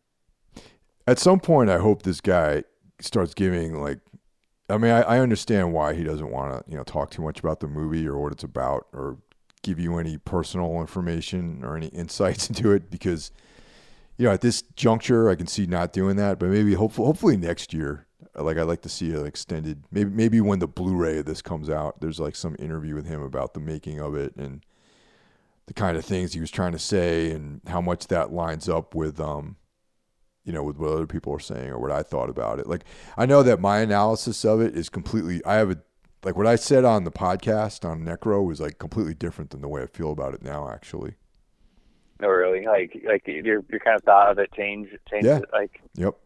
My thoughts on it changed, and will probably continue to change. I'll probably, eventually I'll watch it again, sometime. Yeah. And then, I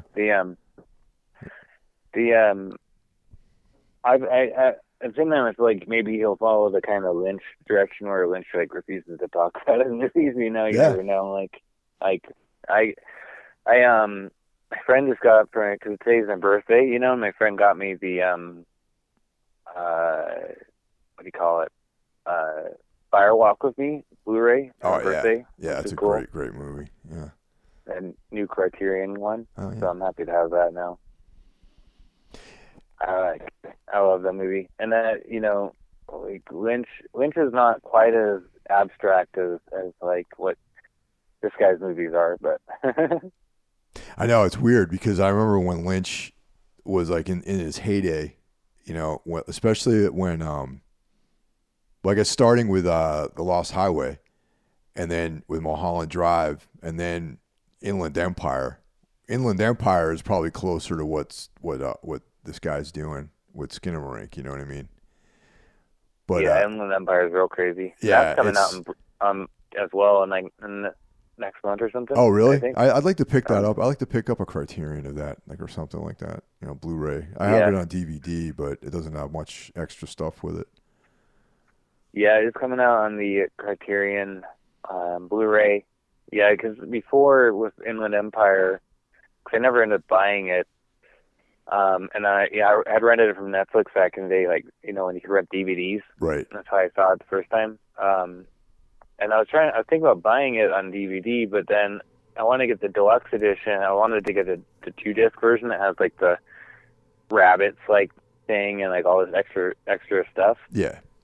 And it's pretty pricey now. It's like $50 for this Blu-ray, this DVD. And then I was like, well, they're re-releasing all the movies on Criterion, so I'm gonna wait and see if they release it on Criterion. And sure enough, like I saw they announced that coming out here in a couple months. So, do you think Lynch has got another film in him somewhere? You think he's going to have another movie out for us at some point? I think he'll do at least one more. Yeah, I'd like to think I don't so. know. I'd like to think he has at least one more movie. I think at least one more. I'd like to see more than that, obviously. Yeah. But I mean, no one expected Cronenberg to release a new movie, and he did last year. So. Also, I feel like Lynch is like kind of timeless. You know what I mean? Like his point of view is a timeless point of view. You know what I'm trying to say? And his work is kind of timeless in a way, like where, I mean, all of his movies, like say like Blue Velvet, for example, filmed in the 80s, but like the themes of it, I don't know if it's set in the 80s or it almost seems like it might be set before that. It seems like it's not set in any time. Like it's set in this kind of like, because people are kind of dressed in the 80s, but they're also dressed in the 50s, and like it has this kind of weird like no time type of feeling. You know what I mean? I think that's consistent through all of his work. Really, I mean, all the different eras of films. Maybe with the exception of Wild at Heart, which is it's an adaptation of a novel. But if you take that out of the mix, like Blue Velvet, Lost Highway, Mulholland Drive, all those films. It's like there's elements of everything. Like there's like some of the characters look like greasers. You know what I mean? They have like this 50s like kind of sensibility. Yeah. But then like the music's modern, and then there'll be some modern dressed people. But then even some of their dialogue is like from the 50s too. Yeah. Again, Lost Highway, he has it's like a very noir. Yep. Type of feeling, like it, in so many ways, like almost like two different noir movies put in one. Because the first one's like real dark, like 1930s, like noir, like with all the shadows and everything, right? Kind of, and then the second half has this kind of like gangster, low life, like type of feeling to it. That's like a little bit more 50s noir. You know what I mean? Like, sure. But then it's all in the 90s of 90s music, but it feels like this kind of timeless like themes in it, Yeah, the music is great, man. It's you got Rammstein. You got my favorite track though on that soundtrack is the Lou Reed cover of This Magic Moment. It's like such a great cover of that song. Yeah, I really I like that soundtrack a lot, and it's got like the great the songs from David Bowie's The Outside album, which is one of my favorite albums by him. Yeah, yep. I'm Deranged. And it's got like, I'm Deranged. And it's got like one of my favorite Marilyn Manson songs, the Apples and Sodom one. Yep. I know. Yeah, of course. Yeah, definitely. Yeah, and and I really like this one, The Firewalk with Me. Like, such a fucking dark movie. Like, I remember the first time I watched it and it got done, I just felt like violated, kind of. Like it was so like icky when you get to the end, you know what I mean? Oh yeah, it's like it reveals the whole what was going on, and it's just really depressing and heavy, Yeah, it's a very, very heavy movie, Yeah, it's that the whole even the Twin Peaks season 3. Once again, it's still a lot of it still feels like it takes place in the 50s, Yeah, he has a kind of quality with like the dialogue and stuff, like kind of stilted, sometimes kind of like oh golly type of dialogue, you know what I mean? and like in the world that the universe that David Lynch exists in, there's like always a good diner that's open 24 hours a day that has great pie and coffee, and just that sensibility, that kind of suburban, vibe, is always been like plays big in all of his films. It seems. Right, but with like this undercurrent of existential dread Yep. going on. Oh yeah, yeah. It's like those two things juxtaposing each other are it's like a really an interesting conflict. I like that. Like, I remember the first time I saw Blue Velvet, I was really struck by. I mean, I was a teenager, I think, when I saw that, or not even a teenager. I was probably adolescent. I don't remember exactly when I saw it. I definitely saw it before I saw Mulholland Drive. Yeah. And I saw Mulholland Drive not when in theaters, but when it first came out on DVD. I remember watching it, and pretty sure I saw Blue Velvet before. I kind of saw them around the same time, but I remember being struck by Blue Velvet with like the whole theme of like you got this perfect suburban world, and then it kind of sinks down underneath, and it's going to show you the rot underneath this suburban world. But it's kind of saying these things exist simultaneously. Yeah. I don't think he's quite saying that the suburban world is essentially this rotten thing. He's saying that I think that they exist at the same time. You'll have people who are genuine good people in this kind of suburban world, but then you also have this other side too, the dark side, this rot and violence and crime and stuff existing alongside it. I saw Blue Velvet at a very interesting point in my life, actually, because I saw it in the 80s, like when it came out, and I was a teenager when I saw that film, and I'd just gotten out of high school, and it was that sort of vibe of like the world leaving one world of safety and then going out into the world of potential danger, and then also during my years at high school too, I experienced like most of my very safe, nothing crazy happened to me when I was a kid, but like I would see glimpses of things that were unpleasant, like certain families or people that I knew, certain friends from school. I could tell that their life was different than mine, like they had a different experience, and that's what Blue Velvet made me think about, because it takes place in a small town. I grew up in a small town, and it made me reflect back to some of the darker stories I heard about people, like this one girl I went to high school with. She was a year or two older than me, and they found her dead, and she was raped, and all this stuff like that. You know what I mean? Like they found her in a stream, and just stories that were way out on the fringe, and people that I didn't know personally that I'd seen around, and the kind of fucked up stuff that ended up happening to them. And it just, it kind of made me think about like how, like you live in this life, this world where things are safe and everything's taken care of, and there's good people around you. But then you could just have easily walked down the wrong alleyway in life and had bad parents, or had like negative things happen to you, or things that you never really recover from. And that's what Twin Peaks makes me think about, Yeah, I definitely think Twin Peaks and Blue Velvet have that theme a lot. Like, I mean, like, particularly like, I do think with Twin Peaks, you do have that quality of like, on the surface, like her life is like perfect. Like she's like the, cheerleader, like prom queen, and like her dad, they just seem like they're like this like perfect family, but really he's like raping her, and like she's like doing drugs and like prostituting herself and stuff. You know what I mean? Like there's this really like dark side to it, and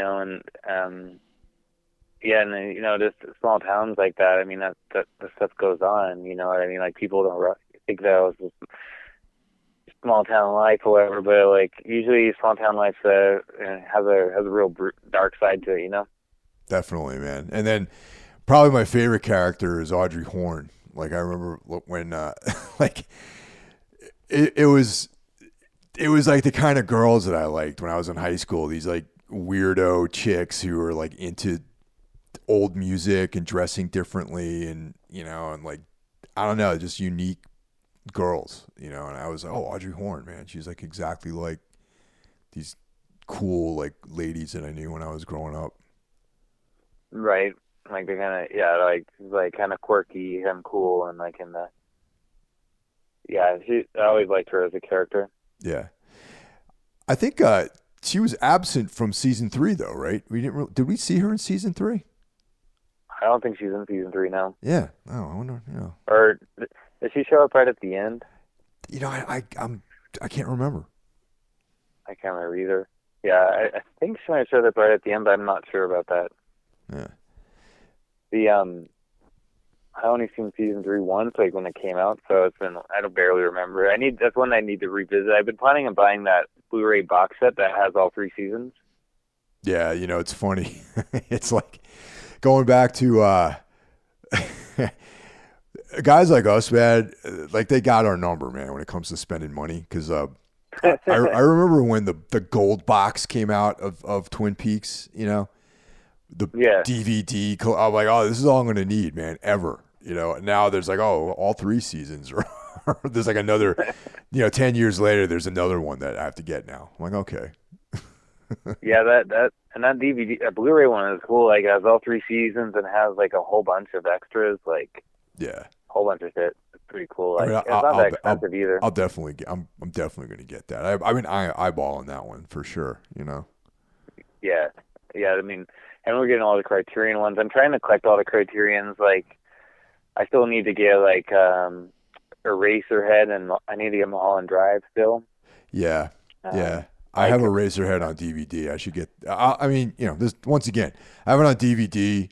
I have like, I'll get the Criterion. And probably another 10 years, another one will come out with different stuff on it. I'll probably end up getting that too. Yeah, I always like getting like the Criterion ones, like because they have extras and they all come with like these booklets and stuff. Like, worth it. I mean, pretty much all the Lynch stuff I'm buying a second time on Blu-ray, but it's worth, for Lynch, it's worth it to me, because he's like one of my favorite directors, and it's like, I want to have all this stuff, and, it's funny because I remember seeing Blue Velvet, but the thing that really made me a big fan of Lynch was seeing, Mulholland Drive. Yeah. I mean, that's a great movie. Yeah, it's funny because it's not actually my favorite is Lost Highway, but Mulholland Drive was the one that really got me into Lynch. Like, I remember my dad rented it, and we were watching it, and it's funny because my dad fell asleep, actually, and I was just, like, watching it, like, he ended up, like, watching it again, like, the next day, but I watched it and was just, like, entranced by it, you know what I mean? Like, just, like, the whole feeling of it, the whole vibe of it, like, I just was, like, in love with that feeling. And I forget what's her name, actress, the brunette in the movie, or I always forget her name, man. I just remember Naomi Watts, but I always forget the brunette actress's name. I loved her though. Like, I had the biggest crush on her. Oh man, in that movie. Yeah, totally. Yeah, she's beautiful. Like, actually, I mean, that's Lynch is known for having beautiful women in all of his movies. Yeah, and she's like definitely one of the most beautiful, and like just really, just that whole movie just and kind of entranced me, and that was really what solidified me as like a Lynch fan, was seeing that movie. The ladies of David Lynch, man. Isabella Rossellini, like, she's been my heartthrob for most of my life, actually. Her, there's always like beautiful women in all the films. Laura Dern, the list goes on. Yeah, and it's funny too because he always has one brunette and one blonde. Yeah. And I thought it was funny. I think what was cool though is in Lost Highway, she's the same actress playing both parts. Yeah, that's right. Yeah. Yeah, Lost Highway is my favorite. That and Blue Velvet are my 2 favorites, actually. Yeah, it's hard for me to choose between Blue Velvet and Mulholland Drive because I love them both, but probably Blue Velvet would be my favorite next to Lost Highway as well. But yeah, like, Lost Highway's always been my favorite because it's just got such a dark, I'm a huge noir fan, I really love noir movies, so it's like, really hits on that for me, like the whole noir vibe, because that's just something that I've always like really liked since I was a kid. My dad showing me like Maltese Falcon and Yeah. Big Sleep and all that kind of Yep. shit, you know, like. Yeah, there's just something about LA, man. LA it's like baked into the atmosphere of that city. You know, you mentioned, you know, Maltese Falcon and like the James Ellroy, you know, novels and things like that, you know, The Big Nowhere. Yeah, I'm a big fan of James Ellroy. Like, I have all his novels. Like, I've read L.A. Confidential multiple times. Like, that's probably my favorite of his novels. Like his writing is so like intense and cool. You know, like it's like the statico and tense like dialogue. You know, just Yeah. And he really brings to life this time of L.A. back in like, you know, the 40s and 50s. You know what I mean? And it's such a fascinating time. It's something I've always had this real big interest in. Is you know, old Hollywood, L.A. And like, you know, L.A. back in the 20s through the 50s, you know, that whole era. Yeah. I think it's just like a really fascinating era, and I probably I get that a lot because my dad was really into that era, and he spent a lot of time in L.A. and San Francisco, and he had a really big interest in that whole era as well. So I probably kind of came upon it that way. But you know, it's a very like entrancing period of time to like read about and learn about, and particularly watch like the old movies and watch movies like Confidential that bring it to life, and James Ellroy and stuff, you know. Yeah, definitely, man. It's like I feel like Ellroy is almost the same way Lynch creates an alternative world to live in. James Ellroy's version of Hollywood and LA is like an alternative reality too. You know, some of the factual stuff is a little bit. He takes a lot of license with that, you know, too as well. You know, like certain scandals that may or may not have actually existed. You know, that kind of thing. Yeah, I really loved. Did you ever read The Black Dahlia? Oh yeah, novel? Man, that's. I feel was it The Big Nowhere, The Black Dahlia, and L.A. Confidential are like kind of like the big L.A. like novels that he wrote. I feel like. Yeah, and then there's White Noise as well as White the Noise, finish of that quadrilogy. And they swung back around. I have the Perfidia novel that's set in during World War II, and it has what's his name? The Irish detective. Oh yeah, I forgot that dude's name. He's like the main character. Yeah, he's so great. Like, and in that movie, the guy who they had play him in the movie was like perfect for that part. Yeah.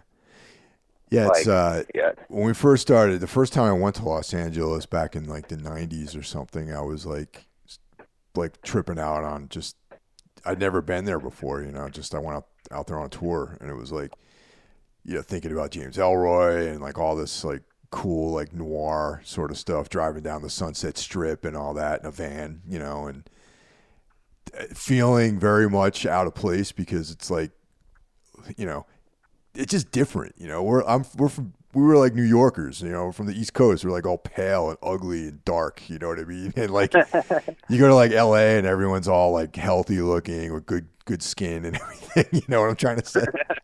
Yeah, it's a different vibe. Like we you know, it was the show we played was like an earlier show, so like we were like looking to get some food, so we were just like sitting in some spot somewhere, and I was like, man, we'd stick out like sore thumbs here, man. It's really funny. Yeah, it's definitely a different vibe. I mean, it's its own thing there. I would not want to live there though, that's for sure. Like, but it's cool to visit. And I'm a big fan of like Raymond Chandler as well, like the author. Have you ever read him? Oh yeah, definitely, man. Yeah, I mean he's a classic. You know, that's some classic noir stuff. You know, he was a big backer of weird fiction and horror fiction as well, though. I didn't know that about him actually. Yeah, like he did. I'm trying to remember what's called, but he edited like a collection of weird fiction stories that had like a lot of the greats in there that I heard about. Let me ask you a question. Did Penguin do something with Raymond Chandler recently? Or maybe not recently, sure. But I have a feeling that somehow he got acknowledged as being like a legitimate like author in the literary world of the United States, of an American, you know, literary guy. Because, you know, like a lot of times they don't they don't count genre fiction in that stuff. You know, like if you're a genre writer, you're somehow like a second class citizen in the literary world. You know.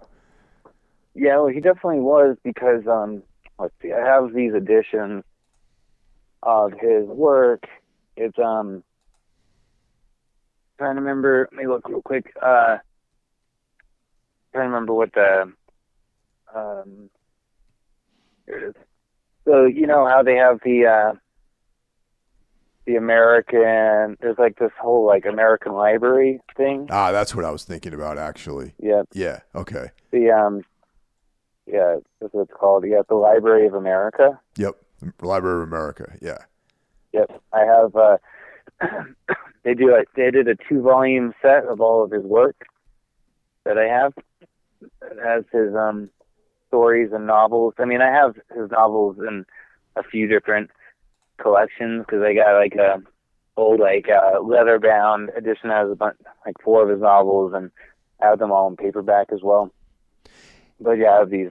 Yeah, those Library of America. I have a Shirley Jackson one, I think, and it's like the covers all kind of look the same, right? Yeah, they're all the same. Like the ones I have are hardcover, and they're just like this kind of like blue, you know, like binding and like a slipcase, you know. Yeah, there's like a uniformity to the way that they're packaged. You know what I mean? Like the covers and the dust jackets are all like they have a very like strong like design sense with that stuff. Yeah, when they have like the ones I have a couple different kinds. Like they have the one that's like the blue and a slipcase is like I think maybe it's a more deluxe edition, and then they have the other one that's like a black cover with like a red, white, and blue stripe on them, I think. Those are the ones that I've seen more of, I think, with the red, white, and blue stripe. Yeah, that's like the more common one. That's like the cheaper version. Yeah, that's why those are the ones that are in my collection. Yeah, my dad got these ones like when when that first happened, like whenever that was. I think would have been like early 2000s probably. Yeah, something like that. That's when he got those. Yeah, because he was a big fan of Raymond Chandler, so like, and I think maybe Dashiell Hammett was included in that. I'm not sure, but there's a Library of America Dashiell Hammett too. I don't know. Oh. I'm not sure. I do know Raymond Chandler though, because I have those. You know. Yeah, Rennie's a big crime fiction pulp fan too. He likes noirs. He's like turning me on to a bunch of stuff like this. I mean, Raymond Chandler, like I read him when I was in high school, but you know, like other writers and stuff. Definitely worth going back and rereading. I reread all of his stuff and all of Dashiell Hammett, Jim Thompson. Oh yeah, the Killer Inside Me, and Grifters and all that sort of stuff. Yeah. Yeah, he's great. And then what's his name? I'm trying to look real quick.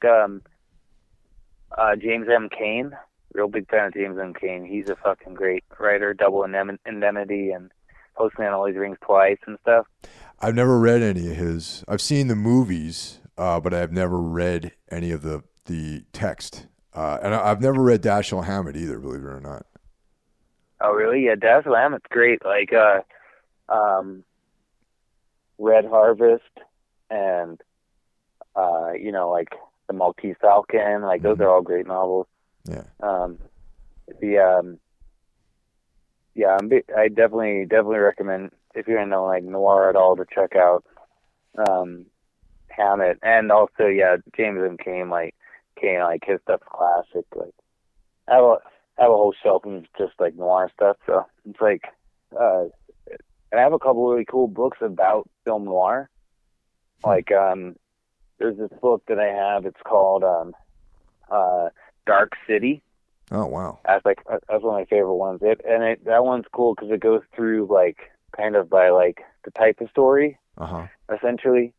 So because there's like different kind of like tropes with like noir movies, and so it kind of goes like through the different ones and talks about and has a lot of great stills from the movies, and I'm a big fan of that whole like style, like that's like based off of like the old all stems back from like German expressionist film, and some of Yes. the creators of kind of noir are like, Fritz Lang and people like that, who started in the German expressionists and came over and started doing, sometimes they did new versions of their old movies like M, and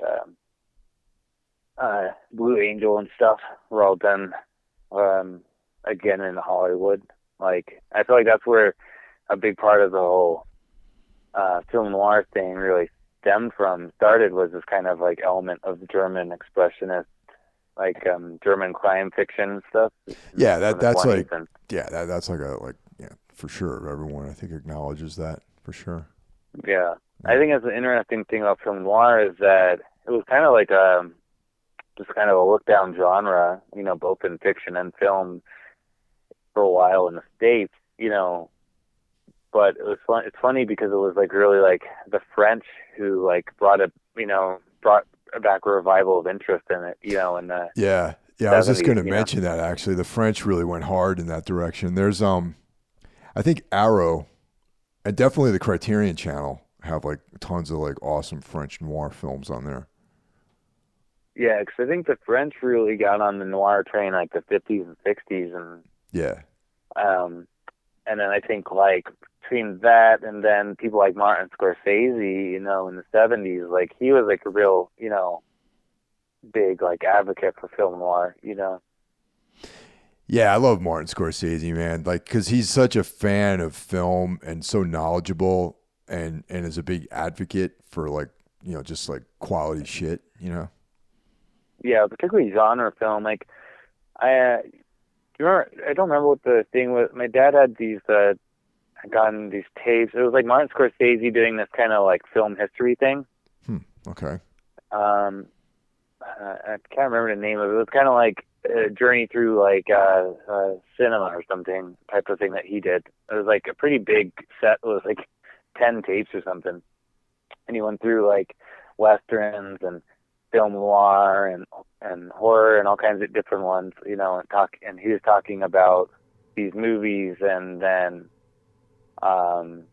showing clips from them and stuff like that and analyzing them and stuff. It was pretty cool. I can't remember what it's called, but I mean, and sometimes he's we also like bring up how ways that he was inspired by these things in his film, like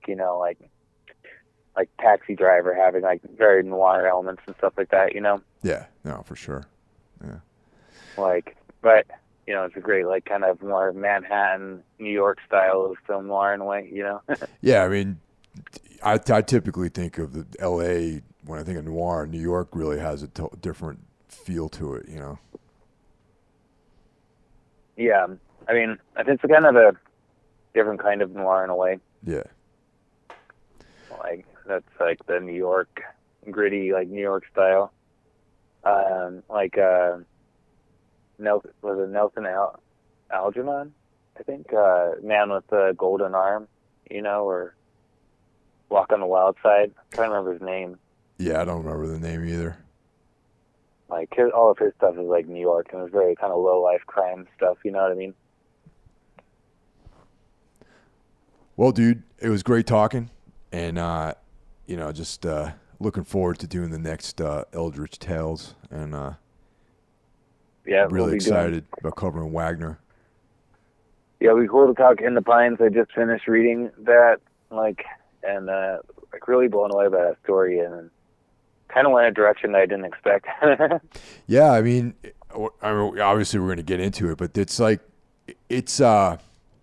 just a great horror story, ghost story, but also it's a lot of like Wagner's horror tales have like this really personal twist to it. You know what I mean? And it talks about like actual like stuff that, like Cain is a barbarian, a magical barbarian, immortal, so there's not a lot of life kind of commentary that goes on in those stories. But right, yeah. Like a lot of his horror fiction deals with like the complexity of like living a life in like, the more contemporary times, which I think is in that story, particularly in The Pines, it kind of touches on a lot of stuff for me, at least. Yeah, it's feeling up like grief and all kinds of stuff, and And yeah, I really like the way that it draws upon the idea of like desolation, and that seems to be a theme throughout his work. Like going to loneliness and Yeah. like Yep. And there's I like even though the story is only like 20 pages long or something like that, but there's a prologue to it. yeah, And I think that that prologue is very cool. and that was amazing. It was like some of the most beautiful writing I've read. You know what I mean? That prologue was awesome. And just I was almost thinking for when we cover it to have you just read the whole prologue. the whole. All right, yeah, I'll do that. Yeah. No problem, man. I would love to. But it's that's it just touches on that loneliness and just desolation, and there's also just like following like another your dark muse into ruin, and we'll talk about all this stuff. We should record this thing soon, definitely. Yeah, definitely. We'll hit it pretty soon. I mean, maybe in a couple weeks, like maybe a week. Yeah, we'll figure it out. But we'll coordinate for sure. Yeah, we'll coordinate. Yeah, I definitely want to hit it soon. I really want to talk about that story and get into it. Yeah, I'm probably gonna reread it again just to get some of the details down and stuff. But it's short, so I'll knock it out in an hour or so maybe. Yeah, definitely. I a lot of times when we cover the stories, I try to read them a couple times if I can, depending on how long it is. Like some of the stories. I mean, some of the stories we've covered, like I know like so well that, but then it's still good to cover them. Read them again. Mm-hmm. So I'll try to read them a few times. So I'll definitely reread it before, like particularly closer to when we cover it. If we cover it in a couple of weeks, so it's like. That was my first reading of that one. I'd never read that one before. Oh, really? Yeah, that was the first time. Nope, that one was not in the collection that I have. So that was my first reading of that. That's a great story. I mean, we were originally talking about covering maybe Styx or something more famous, but I really like the idea of covering something a little bit less known. Yeah. I mean, Styx is that's still on the table for maybe later on. You know what I mean? Because that is kind of like an iconic story by him. If you can call any of his work iconic, I mean, I can, but it's like most people fucking probably don't even know who the hell he is. Yeah. Well. Yeah, I mean, I definitely want to end up covering pretty much everything in this collection, so we'll definitely hit Styx. But I think for the first story, it's good to cover something a little bit, a little bit less well known, give people like, a little insight in that. I think the Styx story, a lot of people kind of see it as like some influence on maybe Blair Witch Project, which I think is interesting. Yeah, man, but I like, who knows? You know what I mean?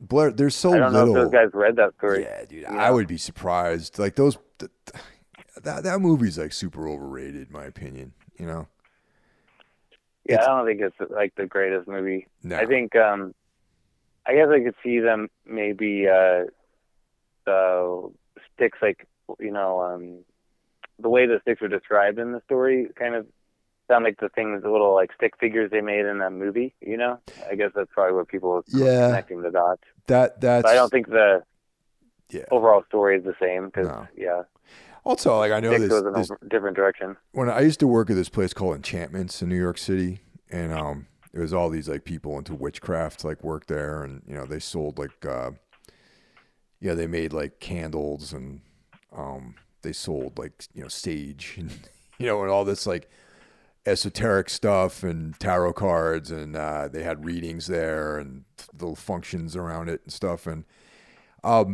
this one of the people that worked there had never read anything, wasn't even really, hadn't read any of the stuff that we're talking about, and completely hadn't even seen Blair Witch Project, but completely on his own came up with these sort of sticks basically that looked like they were in Blair Witch and True Detective. So, it's like, I mean, I can see why people might think that, but part of me is like, I just think it's one of these things that exists out there in our collective unconscious, to make something like that. Yeah, I think probably too, because I mean, I never heard the creators that. I mean, granted, I haven't delved too deep into Blair Witch Project because it's not like one of my favorite things, but I never heard them acknowledge a story. I mean, if they say, "Oh yeah, that's like where we got the idea from," then. Like, okay, cool, but They might even have a bit more respect for them. they never acknowledge any written material. They just talked about and I don't even know the folklore if that's even something they made up either. You know. I think the folklore is all stuff they made up. Yeah. So the whole thing, yeah. I mean, because my friend's wife, she's from that area, like Maryland and everything, and yeah. I mean, the whole thing is kind of made up. It's kind of like, it sounds like a urban legend almost in a way that would be real. I mean, I've been on this like binge recently with that podcast I sent you, the Monsters Among Us one. yeah, I've been listening to that actually. I enjoy it. Yeah, I've been like binging my way through that. Like, I just kind of really into like people with weird stories. You know, whether they're true or not is like kind of not important. But sometimes I like the way that he does it because it's like people, you know, they're telling their own story with their own voices, and I feel like that makes it a little easier because you can tell some people are telling their story and they're like genuinely like scared to just even talk about their experience. You know what I mean? Yeah.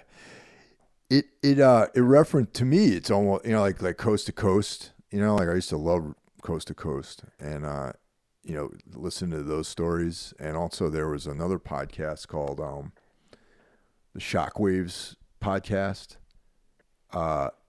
It's not free anymore, so I stopped listening to it.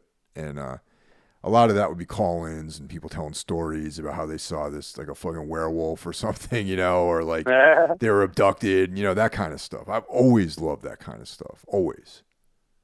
Yeah, I'm a sucker for all that kind of like listening to people. I like this one because he I think he kind of probably weeds out some of the real crackpot calls that he probably gets. So because sometimes with Coast to Coast, some of those people are like, oh yeah, they're nut jobs. Like okay, yeah. Nut jobs, yeah. Yeah, you got like an open line to like in the middle of the night for someone to call in for sure. Yeah. I mean, that was part of the fun of Coast to Coast. It was like you never knew, like you would probably get some like nut job like telling you all this like crazy ass story, but you know, like I do like this podcast because he's kind of like weeds out some of the stuff, but I love hearing about all the like kind of X-Files type of subjects, you know, like all the stuff like aliens, you know, ghosts and all these things, and you know, and he does this guy on some of the episodes he does ones about like people's like kind of like local stories, you know, people call in and tell. I caught a couple of those, yeah. Yeah, and it was like kind of fun, like because people come and call and tell their, you know, local ghost story, the local like legends of their neighborhood or whatever. Yeah, there's a lot of good stuff on that one, man. I've been exploring it, you know, that the work week starting up again tomorrow. It's like I'm probably gonna listen to a bunch more at my desk here, you know. Yeah, I've been like, you know, working and listening to that, and I love that, and you know, they bring Dick into like skinwalkers and Wendigos and Bigfoot and all this kind of stuff, and I'm just like, yeah, I don't know, I kind of like, I just like hearing all these stories, like, and then some of them like to seem more rational, or you kind of like, it makes you wonder sometimes, like, you know, what is possible in the world, you know? Yeah. All right, man. Cool. So this during the week we'll coordinate and we'll get that the first of many Wagner episodes scheduled. Cool. Yeah, we'll definitely get that. And thanks for having me on again on Everton Went Black. Of course, man. And we'll be doing this many times in the future, I'm sure. Yeah, I'm sure. You know, it's great to go back and forth and everything. It's kind of nice to just do a whatever, you know, not themed kind of conversation, because we're usually doing the Elder's Tales or whatever, you know. So well, I wanted to follow up because, you know, we'd kind of talked right around the time you were launching, and you know, I just figured we're almost, you know, about a year into it with Soul Knocks, and I figured we'd just kind of, you know, do like a follow up on it. You know what I mean? Yeah, and I'm still planning on getting the Conan one going, like to be like maybe a monthly or 2 times a month podcast, but I still haven't. I'm gonna try to get a logo together and all this kinds of stuff, like So Oh yeah. once I get that together, I'm gonna launch that one too. Is like but I'm not gonna. I don't know. Like for me, like I don't really have time to do like 2 weekly podcasts, strictly that one because it's gonna be a lot more like research each Yeah, episode. that's like So there's a lot of research with that, man. Like you're gonna, you know what I mean? Like that's definitely not like an off the cuff kind of thing.